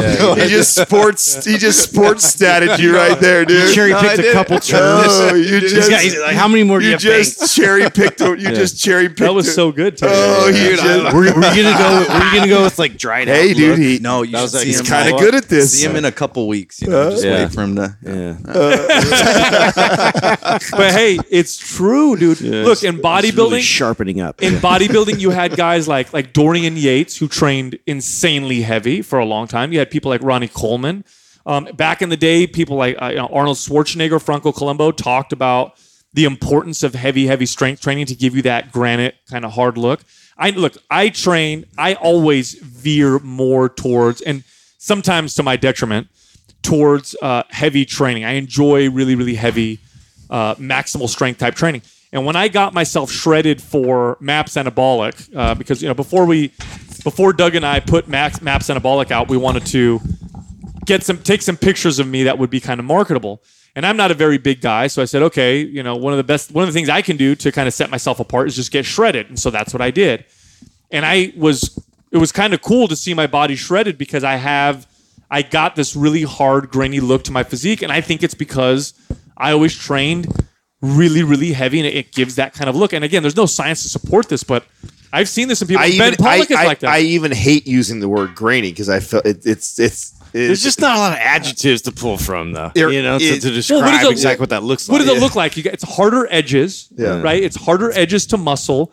The skin almost looks thin. It looks, the muscles just look very. It just looks like you could move shit. You know, like you could do work. like you move shit. You know, that's like way more science. objective. Justin. Listen, the other ones look like a bunch of fucking balloons, and they're all like filled with oil and shit. You know, Well, like, the point, you know, circling back to the actual question, like which one do we think is more important? real technical Here, information. this is what I think. I think that most bodybuilders do not do enough strength training. Yep. Like And- maximal strength. Yeah, yes, and I think that they would greatly benefit through running more of it in their routine. I don't think it matters so much, or at least I don't think it's going to make that big of a difference to strength train or power lift first and then get into bodybuilding or vice versa. I just think. Well, that which one do you think? Let's say you're equally. This is a good question. Now, if let's say you're equally interested in both. both powerlifting and Yeah, like I really want to do well in both of them, so I'm going to compete in both of them, or I'm going to. It's gonna. Well, I'm going Billy, to pursue don't both you of them. think that building the strength's going to have way more carryover. right? That's what I was Like gonna say. doing that first as your foundation. Yeah. I mean, Arnold did that, right? He was a power lifter or Olympic lifter going Yep. into bodybuilding later on, but he just had that base of strength Yeah. and then just kind of built in isolated areas. Of his Yeah, body. no, it's almost actually it's not even close. That's not even a close debate because you're going to get the CNS training you're going to get from strength training and lifting, power lifting like that compared to hypertrophy training. And you have to learn function, like mobility, more when you train powerlifting than you do with bodybuilding. Yes. You almost have You to know? break bad habits if you start with bodybuilding and then go to power. Right. Whereas if you go from powerlifting to bodybuilding, there's no real bad habits to break. I mean, you have to kind of start to learn to feel muscles more than just doing movements. So that's a bit of a learning curve for Well, a yeah, no, powerlifter. that happened to me. I mean, when I was competing, Yeah, talk about the change in your physique because you were competing bodybuilding style for years and years and years and achieved success doing so. You looked phenomenal. But then we all started Mind Pump, and then you got on this kick of just getting strong, and your body changed. I saw it. There's a picture you posted of before and after. oh yeah, It was a big difference. That was the big game changer was my back, and that was the one that fucking blew me away. Where I was like, holy shit! And I've shared stories on the podcast before how the strength change, the change in strength I saw big time. Like the seated row that I've been doing for 10 years of my life consistently in my routine that I maybe pull 180 pounds or so. All of a sudden I'm ripping 300 like it's light. Like that was like, holy shit. Like to feel myself jump. I mean, to feel yourself jump like that in a year's time, when for 10 years of training, I incrementally went up for years and years. So yeah, I saw the for sure strength. And then when I saw, When you peeled down finally. when I leaned all the way out, I saw how thick my back had gotten. My back had gotten it.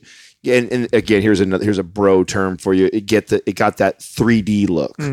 And Yeah, because you were wide. You were already wide. yeah, I'm a tall guy and I have broad shoulders and I have a very narrow waist. So I already have the natural V taper look. And a lot of guys will, if they do a lot of lat pull downs and they do seated row all day long, they tend to develop this nice wings and but they look kind of like a pancake and they look flat. And somebody who deadlifts, I can always tell somebody who deadlifts 400 pounds plus. You could just, if you're pulling 400 plus pounds off the ground, like you got to have a thick back. You've got those columns. Yeah, you got those center columns, and you have a thickness to your back, which gives the quote unquote 3D look that people talk about. But that, to me, that's the definition of that. That makes the most sense to me when you hear that bro word of, oh yeah, his back looks 3D. You know, like okay, well, what does that mean? And the funny thing too is, as being in fitness as long as we have, I can tell even if they look similar. Even if the people look similar in terms of body fat percentage, both lean, both maybe aesthetic, I can almost tell when I look at people like, oh, that guy like he trains a lot for strength and performance, and that guy over there kind of just trains for aesthetic, you can almost tell in their physiques. Well, and especially in the, I mean, Definitely you the can- movement patterns. Well, you can really tell in the extreme versions of both categories. I mean, Yeah. look Yeah. at your top level men's physique guy and look at your top level power lifter guy, and it's like they are very, very different Yeah. looking. No, I'm talking about even when they're both lean, you can almost tell. And No, Yeah. Ben, I mean, look at Ben Pollock. Yeah, it's true. Look at Ben like Pollock. he is looks it- strong. Yeah. No, because he's not. That picture. I don't know if you read the caption. He's not getting ready for. He's getting ready to power lift. He's Wow. still competing in powerlifting Yes, while he's bro. peeling down. It's Yes, crazy. that's what's crazy. Wow. Is he's not even trying to get on stage right now. Dieting. That's what he looks So like. I'm going to speculate a little bit on why this may be happening. Again, there's no science to support this. This is pure speculation. I'm not the only one speculating this. This has been speculated for decades by bodybuilders and strength athletes for a long time. Here's what I think that's happening. I think the nature of bodybuilding encourages more of that sarcoplasmic hypertrophy, more of that fluid within muscle, which gives the muscle a different look than strength training, which may not increase the sarcoplasm as much, but increases muscle fiber thickness more. And I don't know how you would prove this. I don't know if you'd have to biopsy muscles or whatever to figure this out, but it almost seems like it looks that way, right? Like someone who lifts heavy for a long period of time for years or decades, and then they get shredded. It's almost like they have more muscle fiber and less fluid. And then the guys that do the bodybuilder type routines for long periods of time and focus on getting the pump. when seem he to have more explains that fluid to and you, less does that muscle make fiber. any sense to you at all? Being honest. Maybe, yeah, a little bit. Okay, I just I'm, wondering. I'm following. Okay, I was Like just, one may look more like a balloon that's bubbly and shapely, and the other one may look more like a piece of concrete that was carved in that particular shape. Does that kind of make sense? I bet if I saw pictures, maybe that would help. Well, yeah, I mean, if you just take it down to like something that has a little bit of fluid versus something that's pretty much just like muscle and skin. to that point, something that That's my speculation. No, to that point, something that I noticed big time in my physique after I got into strength training, after the competing thing, was when I would compete, and I see this a lot in my peers, is you look super impressive when you're pumped up. Oh yeah, good point. I would get aired up, and I actually did not post pictures of myself aired up because I was like, if someone sees me in real life, they're going to be like, what happened to you? Because I look like I put 30 pounds on. I drink a gallon of water. Just think like of it. that. I got a gallon of water. I got 400 grams of carbs inside of me. I'm fucking pumping the blood in there, high reps like crazy. And Yeah. all of, I mean, and I'm already a 6'3", 230 pound guy. Like I look 260 all of a sudden. And so, but then I also would shrink all the way back down. when the pump would go away. Yeah, when the pump would go away, I would deflate all the way down, and and in my head, I would always be like, man, I'd want more of that look. I feel like I don't look anywhere near what I look like all pumped up. Well, when I started strength training way more, what I noticed was I didn't get that crazy same massive pump as I did before, but I walked around buffer looking. yeah. Like it lasted longer. Yeah. No, I didn't need to be inflated to still look like I trained and I lifted. Like I relied, I feel a lot on the pump to give me the look that I wanted all the time by always chasing the pump. So I think a lot of the guys and girls that stay in the 10 to 15 to 20 rep range and the supersetting and the low rest periods all the time, and they're constantly chasing that hypertrophy, that feeling of pumping up the muscles, and they're not heavy strength training 1 to 2 reps. And You think that's why they really do detour from strength training sometimes? Because Yes. it's like they don't get the same kind of Yes. feel. Yeah, look, oh, all of that. course. They're If like, I don't like this. I'm That's going right back. That's to hypertrophy. that's what would change. That's what changed me for many years. So it's not like I talk about on the show how I never trained like below 6 reps, and I never did. But every once in a while, I would creep down to like 5 or 6 reps. But even then, like I remember like never staying there very long because of that exact reason. You're not Because getting the pump. the pumps were terrible. Yeah. I was never when I hit 10, 15 reps, super setting, some of that. Oh, I felt amazing. And it fed that part of me that I was like, oh, I feel good. But it was artificially. It was artificially blood and fluid pumped in there. I wasn't really getting more muscular. Yep. You hardly ever get a pump when you do proper, heavy weight strength Hella training. men's physique guys are stuck in this. I'm calling all you fools out that don't know this. Like, I'm serious. Like, You're going to there's do a workout. So many of these dudes and I would see them show after show. That's why they all look. So many of them look the same Okay, and after what's- every show. And what's because- funny, what one body part wins competitions, physique and bodybuilding? Your back. Yeah. Your back. What's the one body part you pretty much can't fully fucking develop unless you train for strength? Your back. It's very difficult to do so. And that's the big difference is that in that body part. There's other body parts too that you can tell when somebody strength trains versus when someone like doesn't. the core, Yeah, core, like a thick core, hands, yeah. forearms, neck sometimes. just like a brick. Yeah, I can always tell when I see a buff dude with a thick neck, I can tell like, okay, Oh yeah. they don't just lift weights in the gym; they do some other shit too. You know what I mean? Yeah, You know, but true, it's the back. Like it's hard to develop a really impressive like competition winning back without doing heavy fucking shit. Yeah, well, there's a caveat to that too. Is that this, when you train low repetitions, that also I think there's more reward, but there's also more risk. Oh, hell yeah! So that was another thing that I noticed. I started chasing once I saw the benefits my body was getting from the low reps. You get caught up in it. Oh yeah, I was like, man, I all of a sudden started training this 1 to 3 rep range because the gains were coming on. And for a guy who's been lifting for 15 years to see gains kind of coming on like that, I was like, whoa, like I want to keep doing this. And of course, I kept doing it. And then now all of a sudden I get all these nagging pains. Oh, now my joints start hurting. And now I have these, my back is hella tight and my hips are tight. And I start to feel that because I'm not doing the things to balance myself out and counter all that heavy lifting that I'm doing. So, you got it. That is the importance of why all the programs are phased the way they are. Is we tell people on the show and on our forum all the time to have flexibility. Maybe you stretch a phase out for 4 weeks or whatever, or maybe you cut a phase short to 2 weeks and you're on to the next. That's fine, and to each their own. Oh no, bodybuilding style workouts definitely are more conducive to longevity than heavy fucking strength based workouts. I mean, it's true. Like constantly pushing yourself for 1 to 3 reps.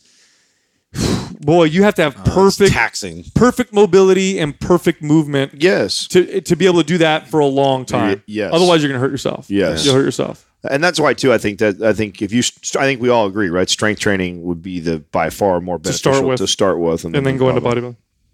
Next question is from John Alva 7. For online training coaching, what are your thoughts about high ticket coaching? Do you feel it's better route for us trainers wanting to go into the online world? Or is low ticket better, focusing on volume to help more people? I would never think that low ticket is a good idea, especially something that requires your time.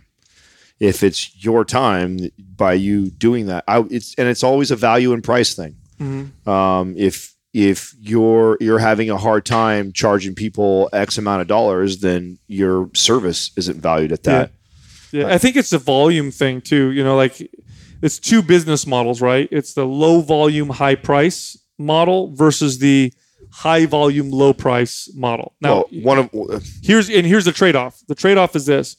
Typically, what do you get from a low volume, high price model?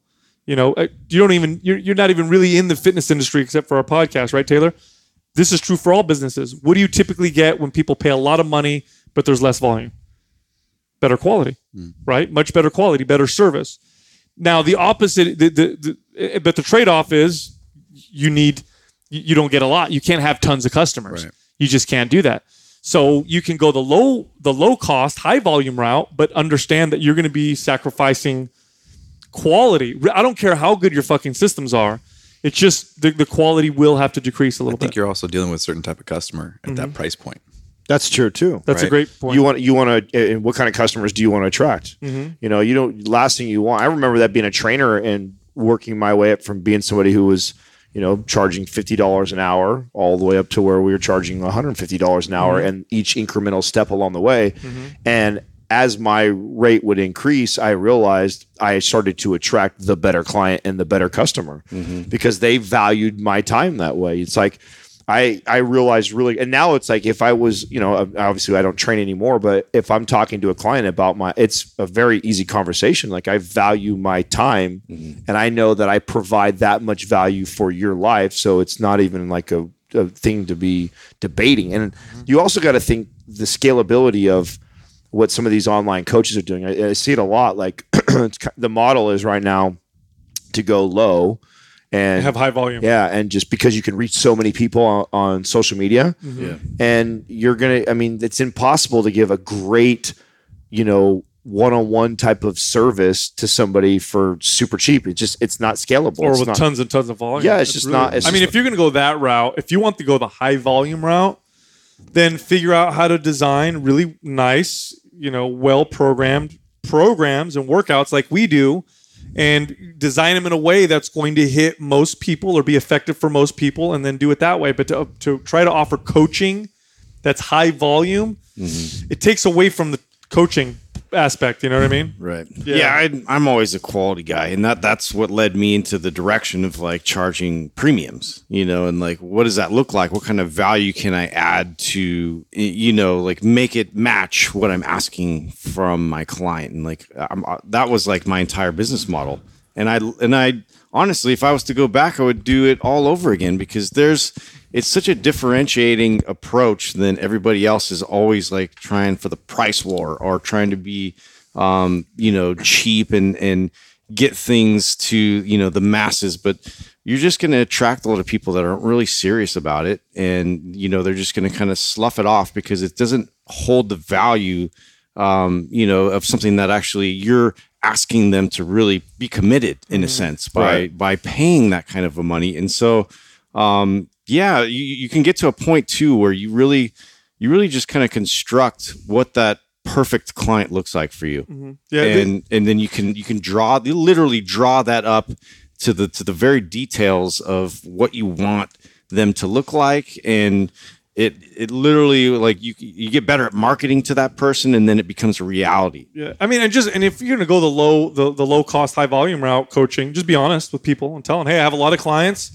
I have this many people I work with. This is what I provide, and it's not like I'm coaching you one-on-one. And just be honest, and I'm sure people will see value in it. I remember when the chiropractor industry started doing this. There was a second there where there became this like method of applying chiropractic care and there was a term for it, and I don't remember what it was, where a chiropractor would have Whack 'em and crack 'em. five beds in a room. Do you guys remember this? Did you go? You went to Crack 'em whack. chiropractors a lot, right? Bro, no, they switch? schedule by every 15 minutes. Remember there was like all of a sudden it made a switch where you'd go to a chiropractor before You and it get was like stem machine massage, and then they just go. yeah, it was See you one. later. It used to be one-on-one. You go in an office or whatever, and then all of a sudden you go in and there's like 7 beds and there's other people laying down next to you, and you'd go from one to the next to the next to the next. And, okay, hold this stretch for the next 5 minutes. I'll be right back. And he goes the next day. And I don't remember what was there a name for this method, or Doug? I don't know. I think there's a number of different modalities practiced in chiropractic, but some of them are very speed oriented. Yes. And others spend a lot more time with people. And they would sell it.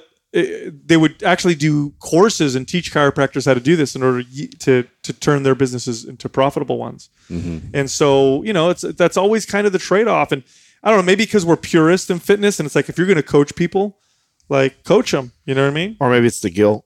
Maybe.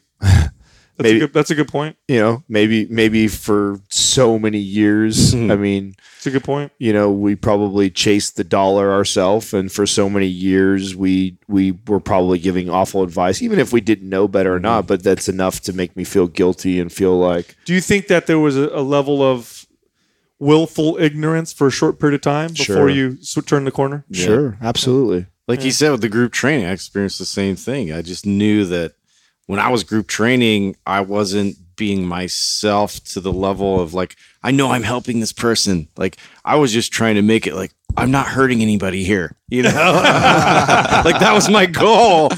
Like, everybody's doing a million things in different directions, and you just try and staff it accordingly. But Dude, it's just not. It's just not as effective as it could be. Did I ever tell you? So my entire fitness career, I either trained clients or managed trainers or gyms, right? And then I had my wellness studio where I had clients, and the longest stint I had with group training was probably, I think it was maybe a grand total of 3 months. So I did a circuit training class where people could show up and they'd pay a much lower rate, for coaching, because there's 10 people in a class. And I'd set up a circuit for them, and they'd go from, exercise to exercise, and that was it. And I only did 3 months because I fucking hated it. I couldn't stand it. It was hard for me to it was hard for me to continue doing it, knowing that it was bullshit and people are just going to sweat and they're not going to progress. It was a very difficult thing for me. And when I don't like something, it's hard for me to fake it. And so I wasn't good at it. And so it wasn't very popular. And so I had to shut it down. But there was one moment, my God, this is so funny. Probably the third class. One of the exercises that I had was you have this medicine ball, the bouncy ones, the ones that you can bounce on the floor and they'll go up real high. And the exercise was I bounced the medicine ball and your job was to chase it and catch it before it landed. Okay, so this was the exercise. It was like a sprint. So this lady who was probably 45, Oh my God. who, she worked out, so she looked fit, but she never ran. This is going to be all bad. She never ran. Nobody ever. Who the fuck runs nowadays? Anyway, you know what I mean? Like, you don't run unless you're being chased by something. So for class starts, I bounce the medicine ball. She goes to take off and she fucking trips. And I saw like liability waivers. Like I saw everything like what did she sign? Yeah, dude. She started going forward and I don't know, I think it was an act of God or something. No. She caught herself with her foot and then kept running. But I just saw teeth like flying everywhere. I envisioned the whole thing. It scared the fuck out of me. I saw somebody I need to stop this bullshit. running a boot camp adjacent to like when I was training somebody at this gym. They were doing it outside. And I just saw this guy doing just basic speed ladder drill stuff, right? But he was unmanaged and he caught his foot on the back of his other foot, like back of his ankle, and literally just fell right on his face and gets up and he's just two teeth gone, blood all over his face. Oh my God, he lost his teeth. Two teeth. Drill? Wow. Yeah. Wow. And just and I was like, "Oh my God, it's a lot of blood!" Just getting on calling 911, and like he's just sitting down, like trying not to like. Oh my God, I do want to say though, if I were to do like a boot camp or do something like this, if I'm in Jonathan's position, I know Jonathan right too. I actually would run these boot camp type classes, or I would structure them. As far as business model wise, like the boot camps, but the class that I would teach would be like a mix of FRC and Eldoa. And this is what I do right now on Saturdays for the couples that I've had in my life as clients of mine for 10, 15 years. And, when I've no longer had time to train them we've maintained relationships, and Saturday mornings when I'm in town, a lot of times we're traveling, so I don't get to do this. But Saturday mornings I get up and I teach this class, and it's free. I don't charge them for any of this. My way of kind of giving back, probably again the guilt thing, and and so paying our penance, right? Yeah. No, I do. I feel I owe it to some people, and I feel like I'm actually really impacting their lives. And I remember, so this is what's kind of neat about this group of people that I have is they were part of my boot camps way back when I was fucking battle roping them and running through ladders and running, fucking stairs and all that shit, right? And I remember that. I remember thinking like, man, most of them, there's not any. I don't think one of them is younger than 50. So these are like 50 to 65 plus year olds, and a lot of couples. And I remember like all of them. Looking at all their posture, their mechanics. I knew it was terrible. And I'm going like, Jesus, like.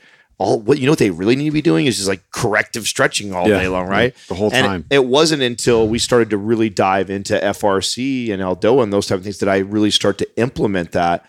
And I could see that because you have them hold a position. Yeah, you just go from station to station. That's all we do. I teach a 1 hour class, and it's a mix of Animal Flow, Eldoa, and FRC all built into one.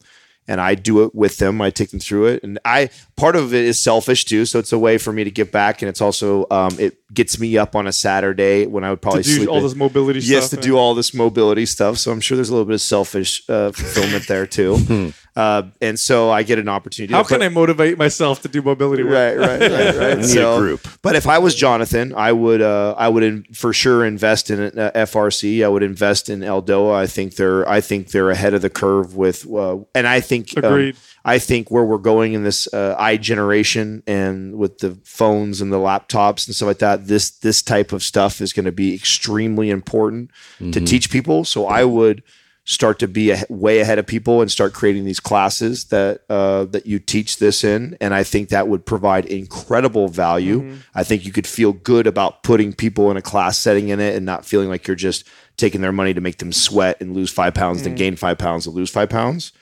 And then I would take the coaching concept that you're doing virtually. I would start low, just like I did. I started at what low I thought was $200 a client a month for coaching. And with that, they got to talk to me daily. And they got diet, they got feedback from me. And each time I added a new client, I added value to what I was doing. And I would learn off of what I did the previous month. Like, what did that client feel like they received from me? How could I have made this better? And then also more efficient, because I am scaling a business. And every time I added a client, I upped my price by $25. And I kept doing that until I got up to $500. And then by that time, Mind Pump was off and running, and I never had to do it again. But if I was in your shoes, knowing where you're at in your life right now, that would be my advice on handle the online coaching and how I would scale the pricing. And I would create more value and try and spend less time or have less people and more value for them. And then teach classes to where you could have 10, 15, 20 people in there that you charge a monthly fee to be able to do classes like that. Next question is from Joe Pushner. Do you all feel the victim mentality is on the rise in society? Oh, God. If so, how do we effectively begin to deal with it in ourselves and others? The victim mentality is for sure on the rise. For sure, it's on the rise. Is it, or are we more aware of it now? Oh no, I think it's more on the rise, and here's why I think it's more on the rise: because life is a lot fucking easier. I think life is easier. Kids are born with more opportunities and things and stuff, and they don't have to work as hard for things. We have to actually create challenging scenarios. Yeah, and so when they don't get what they want, enter the rise of Spartan. Yeah, right. Yeah. You know what I'm saying? Yep, like yep. where things are so easy in our society and life now. We have invented a race that fucking punishes you for fucking 2 hours. You haven't been dirty your whole life. Here you go. Right, and not only that, but we're going to charge you. Well, to do it. And we're going to make a fuck ton of money off of that. Like, it's brilliant, right? Fucking brilliant. It really is. I mean, that's why I love Joe so much. Like, Joe's a fucking gangster for seeing that, how early he saw it, and then sticking through it, dumping millions of dollars into it when he wasn't making money, and continuing to push through to see that vision. And let me tell you, he's fucking on a ride now. Oh, yeah. And he's going to be on a ride for a while. Perfect timing for something like that. It's so needed. I mean, people they're seeking for... The irony is, though, how many people actually know why it's so fulfilling for them? They don't. They're just drawn to it. They're drawn to it naturally because we need it. Because I know I have a lot of friends that have done it and love it and talk all great about it. But if you ask them like why, it's just cool. It challenges you. It's, you know what I'm saying? And they talk like that, but they're not really connecting why that is for them. A lot of people don't dive deep enough into that. They're drawn to it. It fulfills something. It feeds something that's an inner desire that we all need and want. And then they do it. But meanwhile, it's like, that should give you a sign. Well, look, it's so pervasive and insidious and easy. It's so easy to blame all your failures on things that you can't control because you can't control them. So it's not your fault. You know what I'm saying? Like, the reason why I didn't get that job or I'm not successful, the reason why I didn't do so well is because, I don't know, my gender, my race, I grew up poor, I was born in difficult situations or whatever. All things that you have no control over because it removes responsibility from you. Now, here's what happens when you remove responsibility from you, when you eliminate that from the way you think about things, you also disempower yourself. When everything is a result of things you can't control, then that means you control nothing. That means you have no power. There's nothing I can do about anything that happens to me in my life because I'm not privileged, I'm not the right gender, I grew up poor, I didn't have the same opportunities, I'm dyslexic, I'm an amputee, I'm paralyzed, whatever the fuck you want to call it. And can things pose challenge? Here's the thing. Here's what I love. And I'm going to go controversial now. We'll talk about privilege for a second. I love that term when people throw that around. Boy, do I fucking hate that term. And it's not because, because it's white or black or whatever. Not because of that. Here's why I hate it. I hate the term privilege because it assumes you know somebody. It assumes you know somebody and all of the factors that make up that individual. Right. If I were to sit here and make a list of all the possible challenges that someone could have in their life, everything from, you know, their life, their parents, their mentality, their genetics, the school they went to, the people they met, Circle the of fucking friends, like. everything. I mean, I could literally make an infinite list of possible challenges. If You know what it's I an always infinite fucking list, and you can't possibly quantify. And each one of and every single thing on that infinite list, there's an infinite scale of how challenging someone can consider it to be. I may consider my, you know, dyslexia, for example. Well, imagine if I'm dyslexic. I may consider that as an incredibly difficult challenge, a horrible stumbling block, and something that is preventing me from whatever. Or I may think of my dyslexia as an afterthought. Like, oh yeah, I'm dyslexic, no big deal. Like there's also that too. There's this infinite range of how you can consider all these infinite things that could be possible challenges. You can't possibly know everything about someone to call them fucking privileged and to say that they're lucky and you're not. And yeah, you can go and you can say they may be lucky in this particular parameter compared to me on this specific parameter. You may be able to do that, but good fucking luck. And it's also disempowering as shit to look at somebody and be like, oh, well, the reason why they're successful Have you ever is asked they're somebody, way better than I am. Have Way you ever better. asked somebody like, what is, if someone says like, oh, that's white privilege, like what does white privilege mean to you? Have you ever, what do they say to you if you, You know, when they use that term, and by the way, that was a term created by politicians to separate us 100%. And that's what they do very fucking well.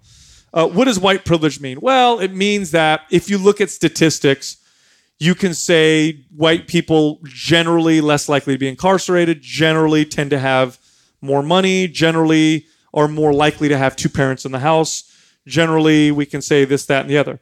But on an individual basis, it means jack fucking shit. Right. It means nothing. It really does. Because regardless of what your race is, all of those things can be true or false. And so it's silly to say that. It's also, dude, here's the other side of this. It's fucking terrible to say that because let's say I'm a black kid growing up in America today, and I keep hearing the term white privilege. Well, what is that? What can I potentially start to think about myself? I'm at a disadvantage That you're because of my underprivileged. color. Right. I could act that could be a bad thing. I can interpret that in a way to say, well, fuck it, man. I'm destined for all this difficulty in my life because of something I don't have any control over. Now I'm not denying the reality of things like racism and sexism and the potential opportunities that money give you and the potential opportunities of having a good family give you and all that kind of stuff. But boy, on an individual basis, what does that fucking mean? I can look at Adam, right? If I have a victim mentality, I could look at Adam and be like, this underprivileged guy grew up in a poor household, had a difficult childhood, blah, blah, blah, blah, blah, blah, blah. The reality is I know Adam, and I know that that's part of why he's so successful.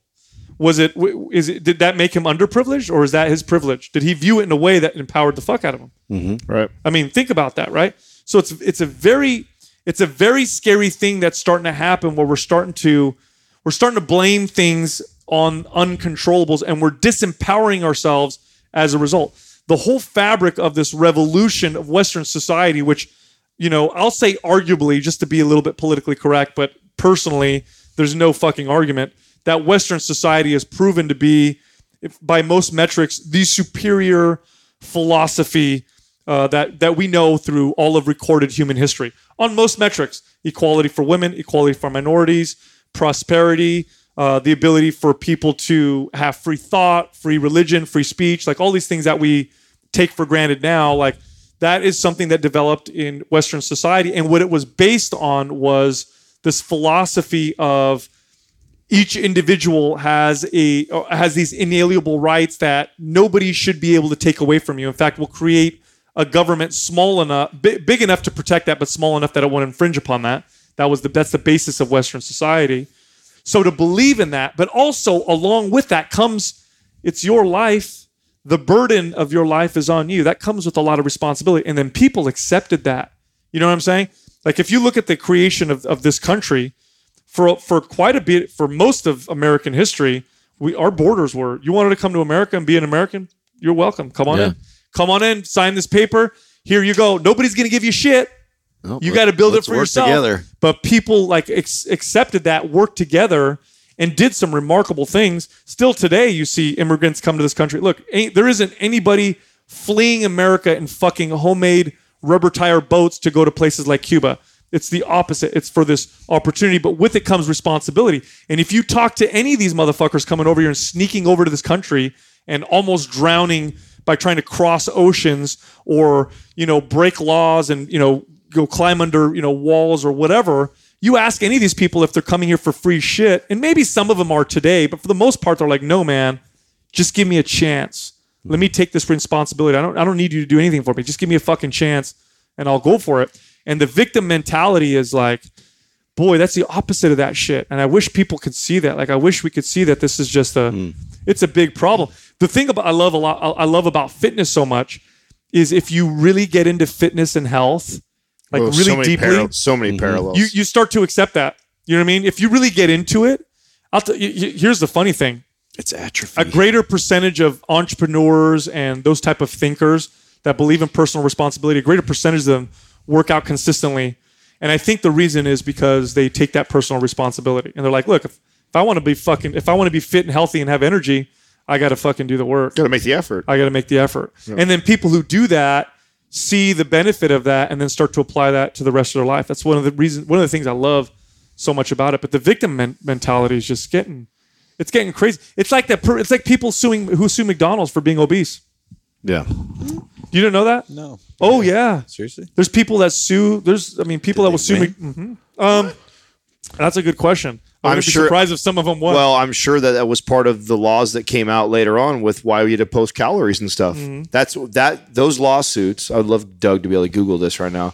Those lawsuits, those happened, and then it was shortly after that did we see it was mandatory that all restaurants had to provide their nutritional facts either on their website or on their menu for people to read and see. So that I believe that's what catapulted. Now, I don't remember if they won the case or not, or it caused enough uproar that's what ended up happening later on. But it's pretty crazy that people did that. If you believe that you own yourself and that nobody else owns you, if you believe that, or at least if you believe that that's the moral belief and that's the way it should be, because you could also make the argument that you're forced to pay taxes and you can't do everything you want to your body or you go to jail. So you can make the argument that the government owns your body a little bit in that particular sense. But if you believe morally speaking, and it's the right way to believe that I own me, this is my body, this is my mind, nobody else owns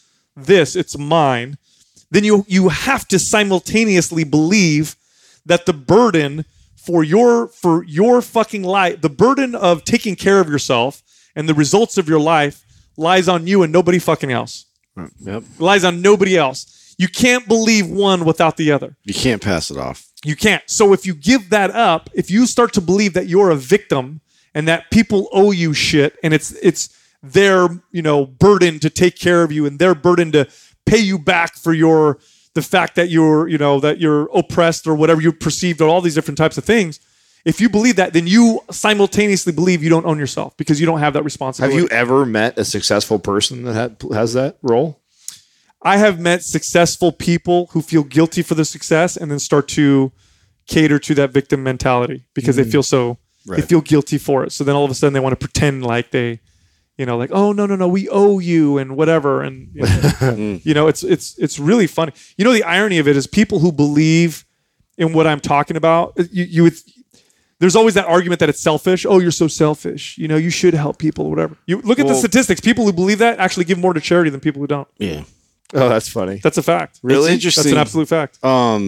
Remember like Justin Wren when he was talking about helping, the pygmies and helping communities around that. It's been a long time. Yeah, it's been a minute. We should see if we get him back at some point. But it was such a powerful thing when he started to describe like when they were just trying, like the governments were trying to really just drop food in and they were trying to just help and give people everything and access to everything and how much that fucked everything up. Fucked the whole economy that they had built between tribes and between people was interrupted, and now they don't trade with each other. And and he had to actually understand like on a deeper level of like how all that affects like because he really cares. Because he cares. Because he really cares. And that's the thing. Like when you hear people say things, like they'll go protest things, they'll be like, I care about this cause. Go look and see how they live. And then that'll tell you if they really care. Like, Yes. like environmental. You don't just fucking throw money at it. No, like environmentalists. Like you have people like, oh my God, I really care about the environment. Really? Do you? Leonardo DiCaprio with your fucking massive yacht that has a carbon footprint that 15 of my lives will never cover. Like, do you really care, or do you pretend like you care because it looks good? And there's a lot of pretenders out there. So that's what I mean by, that's the whole caring side and that personal responsibility. And change starts within you. And I'll tell you something right now. Yes, definitely circumstances can be stacked against you. Yes, there are uncontrollables. But boy, does life fucking suck when you feel like you can't, when you don't own some of that, when you don't own some of that. It's tough, but it's also pretty awesome to look in the mirror and be like, okay, my life sucks.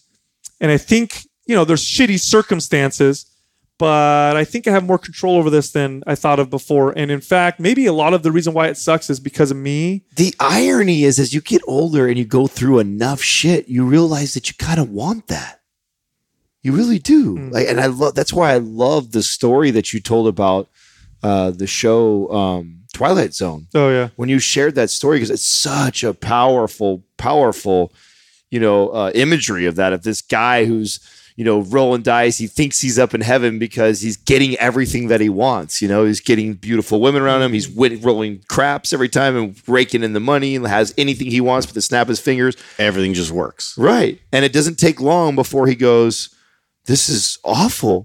I would have never expected heaven to be like this. Well, what made you think that's heaven? Yeah, like exactly. maybe that's what hell really is. Maybe hell is actually getting everything you want. And the real beauty in everything that we go through is the fucking struggle. Dude, the struggle is the struggle is the that goal. for a minute, dude. Yeah. Like look, think about it this way. If somebody if they could just snap their fingers and be super fit all of a sudden, will they have accomplished, or How much would they care about it? Would they have gotten as many of the benefits as they would have gotten had they gone through the struggle to get there and to learn all the things? No. No. That's the reason why, when we see things like what's that fucking stomach pump thing that's coming? Oh yeah. The That's why I know Aspire Assist. Yeah, I know when we saw that, it's like right away you freak out because it's just like, that 90% of the people that use that it's not going to really help. No. I think one of the best things you can do in your life that will give you a sense of power like you've never experienced before, but it does require a little bit of pain at first, but it will give you a sense of power and meaning in your life, is to realize that for the most part, your circumstances, you're the one that caused most of these circumstances, or at least you're a part of them, or you could have made decisions that could have changed them. And realize that even if that's not true, even if regardless, your life is going to be a particular way, which state of mind do you think will feel better to be in? The one where you feel empowered, or the one where you feel like you're helpless and you're just fucking floating with the wind and everything? It's a consequence of shit that I can't control. Right. They've done studies on this where they've had people in these situations where they'll give them a little bit of autonomy or perceived autonomy, and they perceive the difficult situation as much better because they feel like they have more control over, what's going on. So victim mentality, here's the thing. Whether you think you can or can't, you're probably right. That's right. And here's the problem. The problem is people spend a lot of money on making you feel like a victim, because when you feel like a victim, it's easy to manipulate you. Hell yeah. And when you feel like a victim, the very next thing that they'll promise you, as soon as they make you feel like you're a victim to someone else, and the reason why all your life sucks and everything sucks, and it has nothing to do with you and poor you,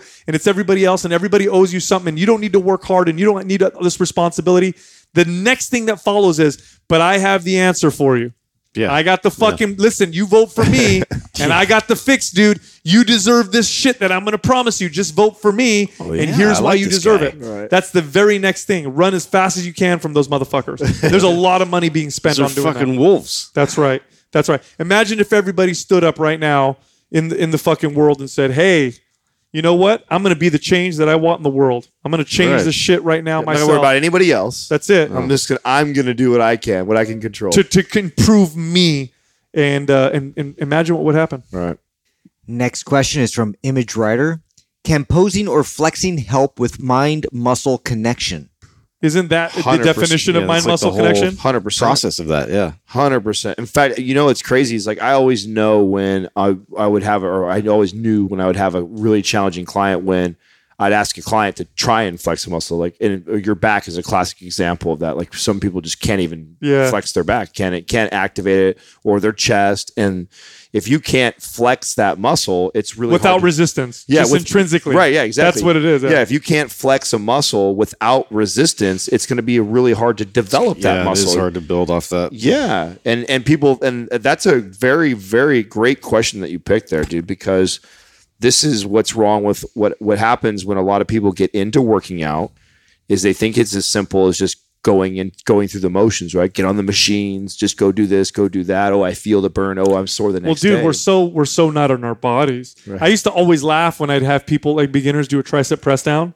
That was always my favorite exercise because inevitably if someone's super out of shape and out of their body, like they don't know what they're feeling. They'll do triceps like, whoa, I feel this in my abs. Because the abs are stabilizing. They don't even feel. Or I'll get how often did you guys get this? What muscle am I supposed to be feeling? Yeah. Because they're so like not connected to their body. They can't even feel what they're working. It's pretty crazy.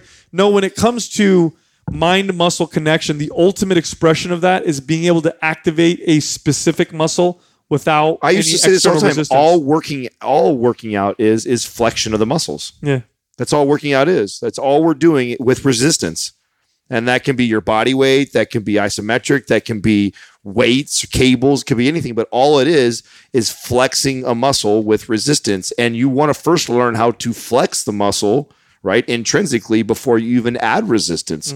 So I think that's a major mistake that a lot of people make is they just go through the motions and they don't really fully understand like, oh, I'm trying to engage, which is also why I think there's a lot of value in personal trainers because not a lot of people want to go through the work and effort it takes to, how do my lats function? What are they responsible for? And like, I have to understand mechanics. Like not a lot of people fully understand that. So having a trainer who can look at your body, look at how you move, and then while you go through an exercise, be able to explain to you, like, these are the muscles that are responsible for doing this. That's what you should be feeling, or giving them feedback by touching them there or whatever. So yeah, posing, I think, is a great way to do that by yourself, right? Like I don't have Sal or Justin touching my back to say, Adam, squeeze your lats when you do this.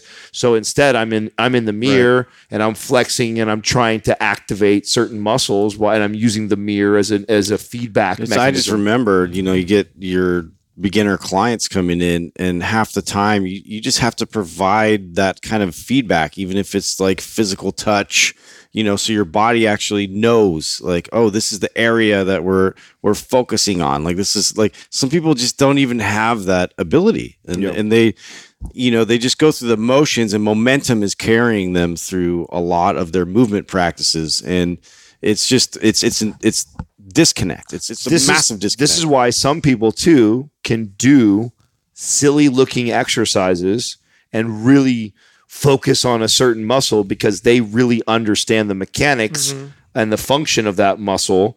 And so they can use machine. This is also why it's a pet peeve of mine when professionals or people that think they're professionals on Instagram share these stupid exercises that maybe they have the ability to connect and control and do that. But it's silly for like the general public. Like 90% of the people that are probably watching, right? The kids that are just now getting into working out and they see, oh, look at this, I'm going to turn sideways on this or, do some weird shit like that. It's like, dude, I'm going to say something that master the basics. I just had an interesting thought.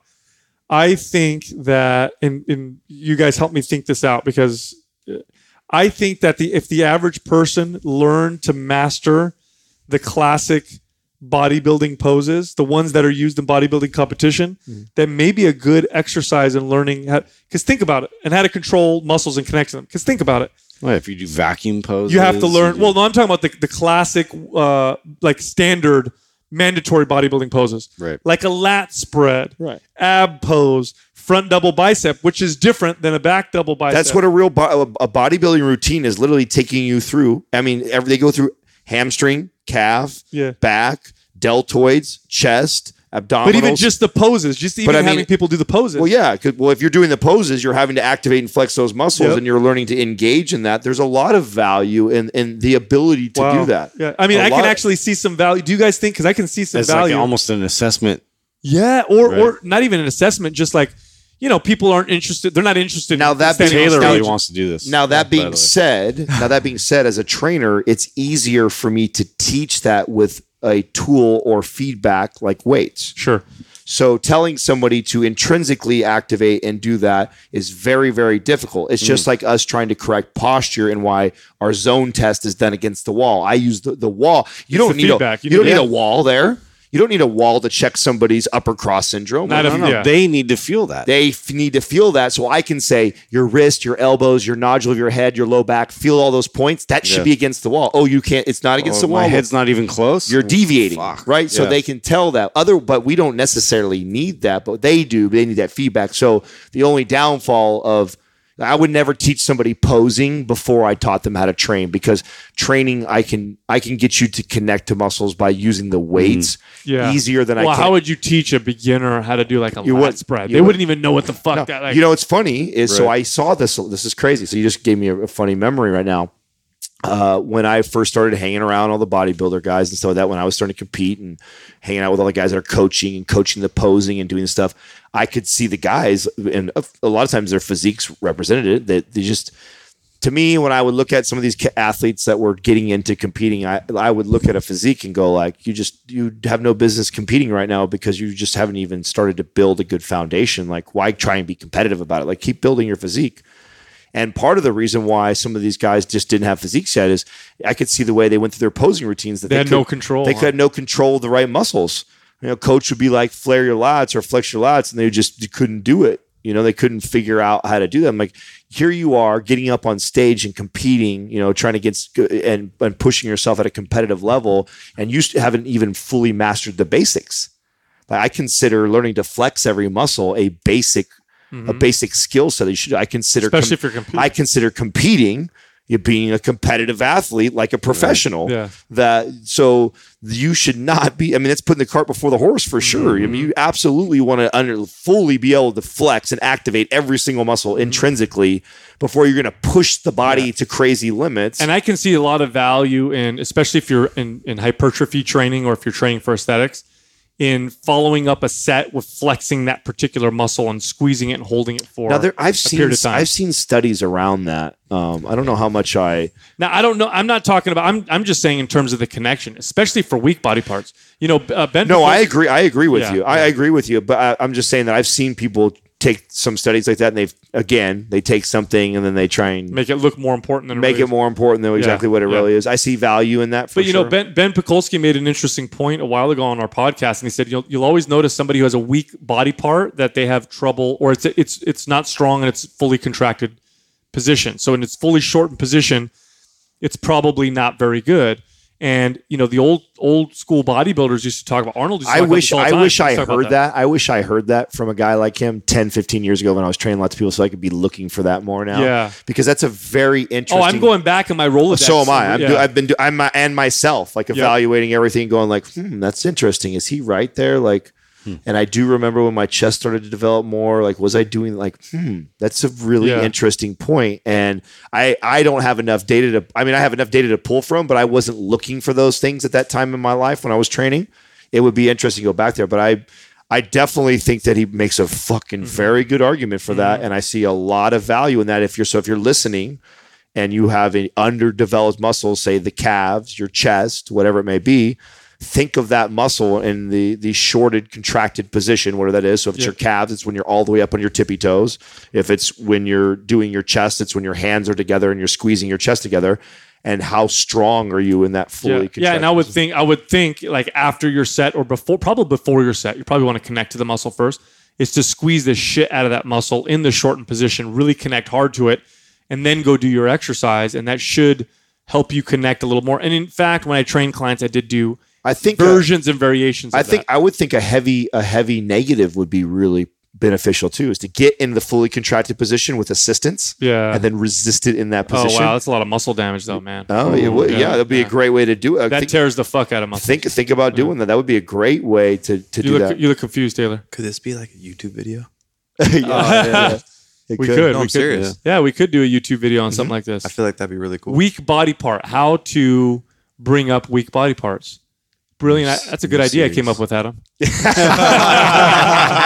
Always. Next question. Yeah. Get used to it, Taylor. That is it. I think that is it. Hey, you know what's funny? Get these people their episode. This is live. Well, no, dude. You know what's going on? funny is another thing that was shocking and strange to me that I heard a lot of at the seminar yesterday, or not the seminar, the event yesterday, was people were coming up and a lot of people didn't even realize we had fucking social media platform. What a lot of trip, people were like, huh? "Oh, I didn't know you're on Instagram." Believe it or not. So I am going to say this. We all have our own individual Instagram accounts. All of them have different information. They all reflect our own personal flavor and personality. We're super easy to find. And memes. Yeah, they're super easy to find. That's true. Mine is Mind Pump Sal. Justin is Mind Pump Justin. Adam is Mind Pump Adam. And Doug is Mind Pump Doug. And Taylor is Mind Pump Media. And he's Mind Pump Media. Check us out. Thank you for listening to Mind Pump. If your goal is to build and shape your body, dramatically improve your health and energy, and maximize your overall performance, check out our discounted RGB Super Bundle at mindpumpmedia.com. The RGB Super Bundle includes MAPS Anabolic, MAPS Performance, and MAPS Aesthetic.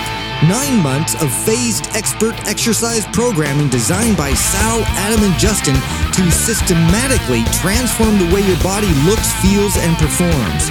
With detailed workout blueprints and over 200 videos, the RGB Super Bundle is like having Sal, Adam, and Justin as your own personal trainers, but at a fraction of the price.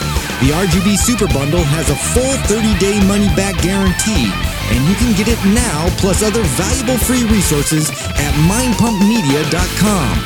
If you enjoy this show, please share the love by leaving us a 5-star rating and review on iTunes and by introducing Mind Pump to your friends and family. We thank you for your support, and until next time, this is Mind Pump.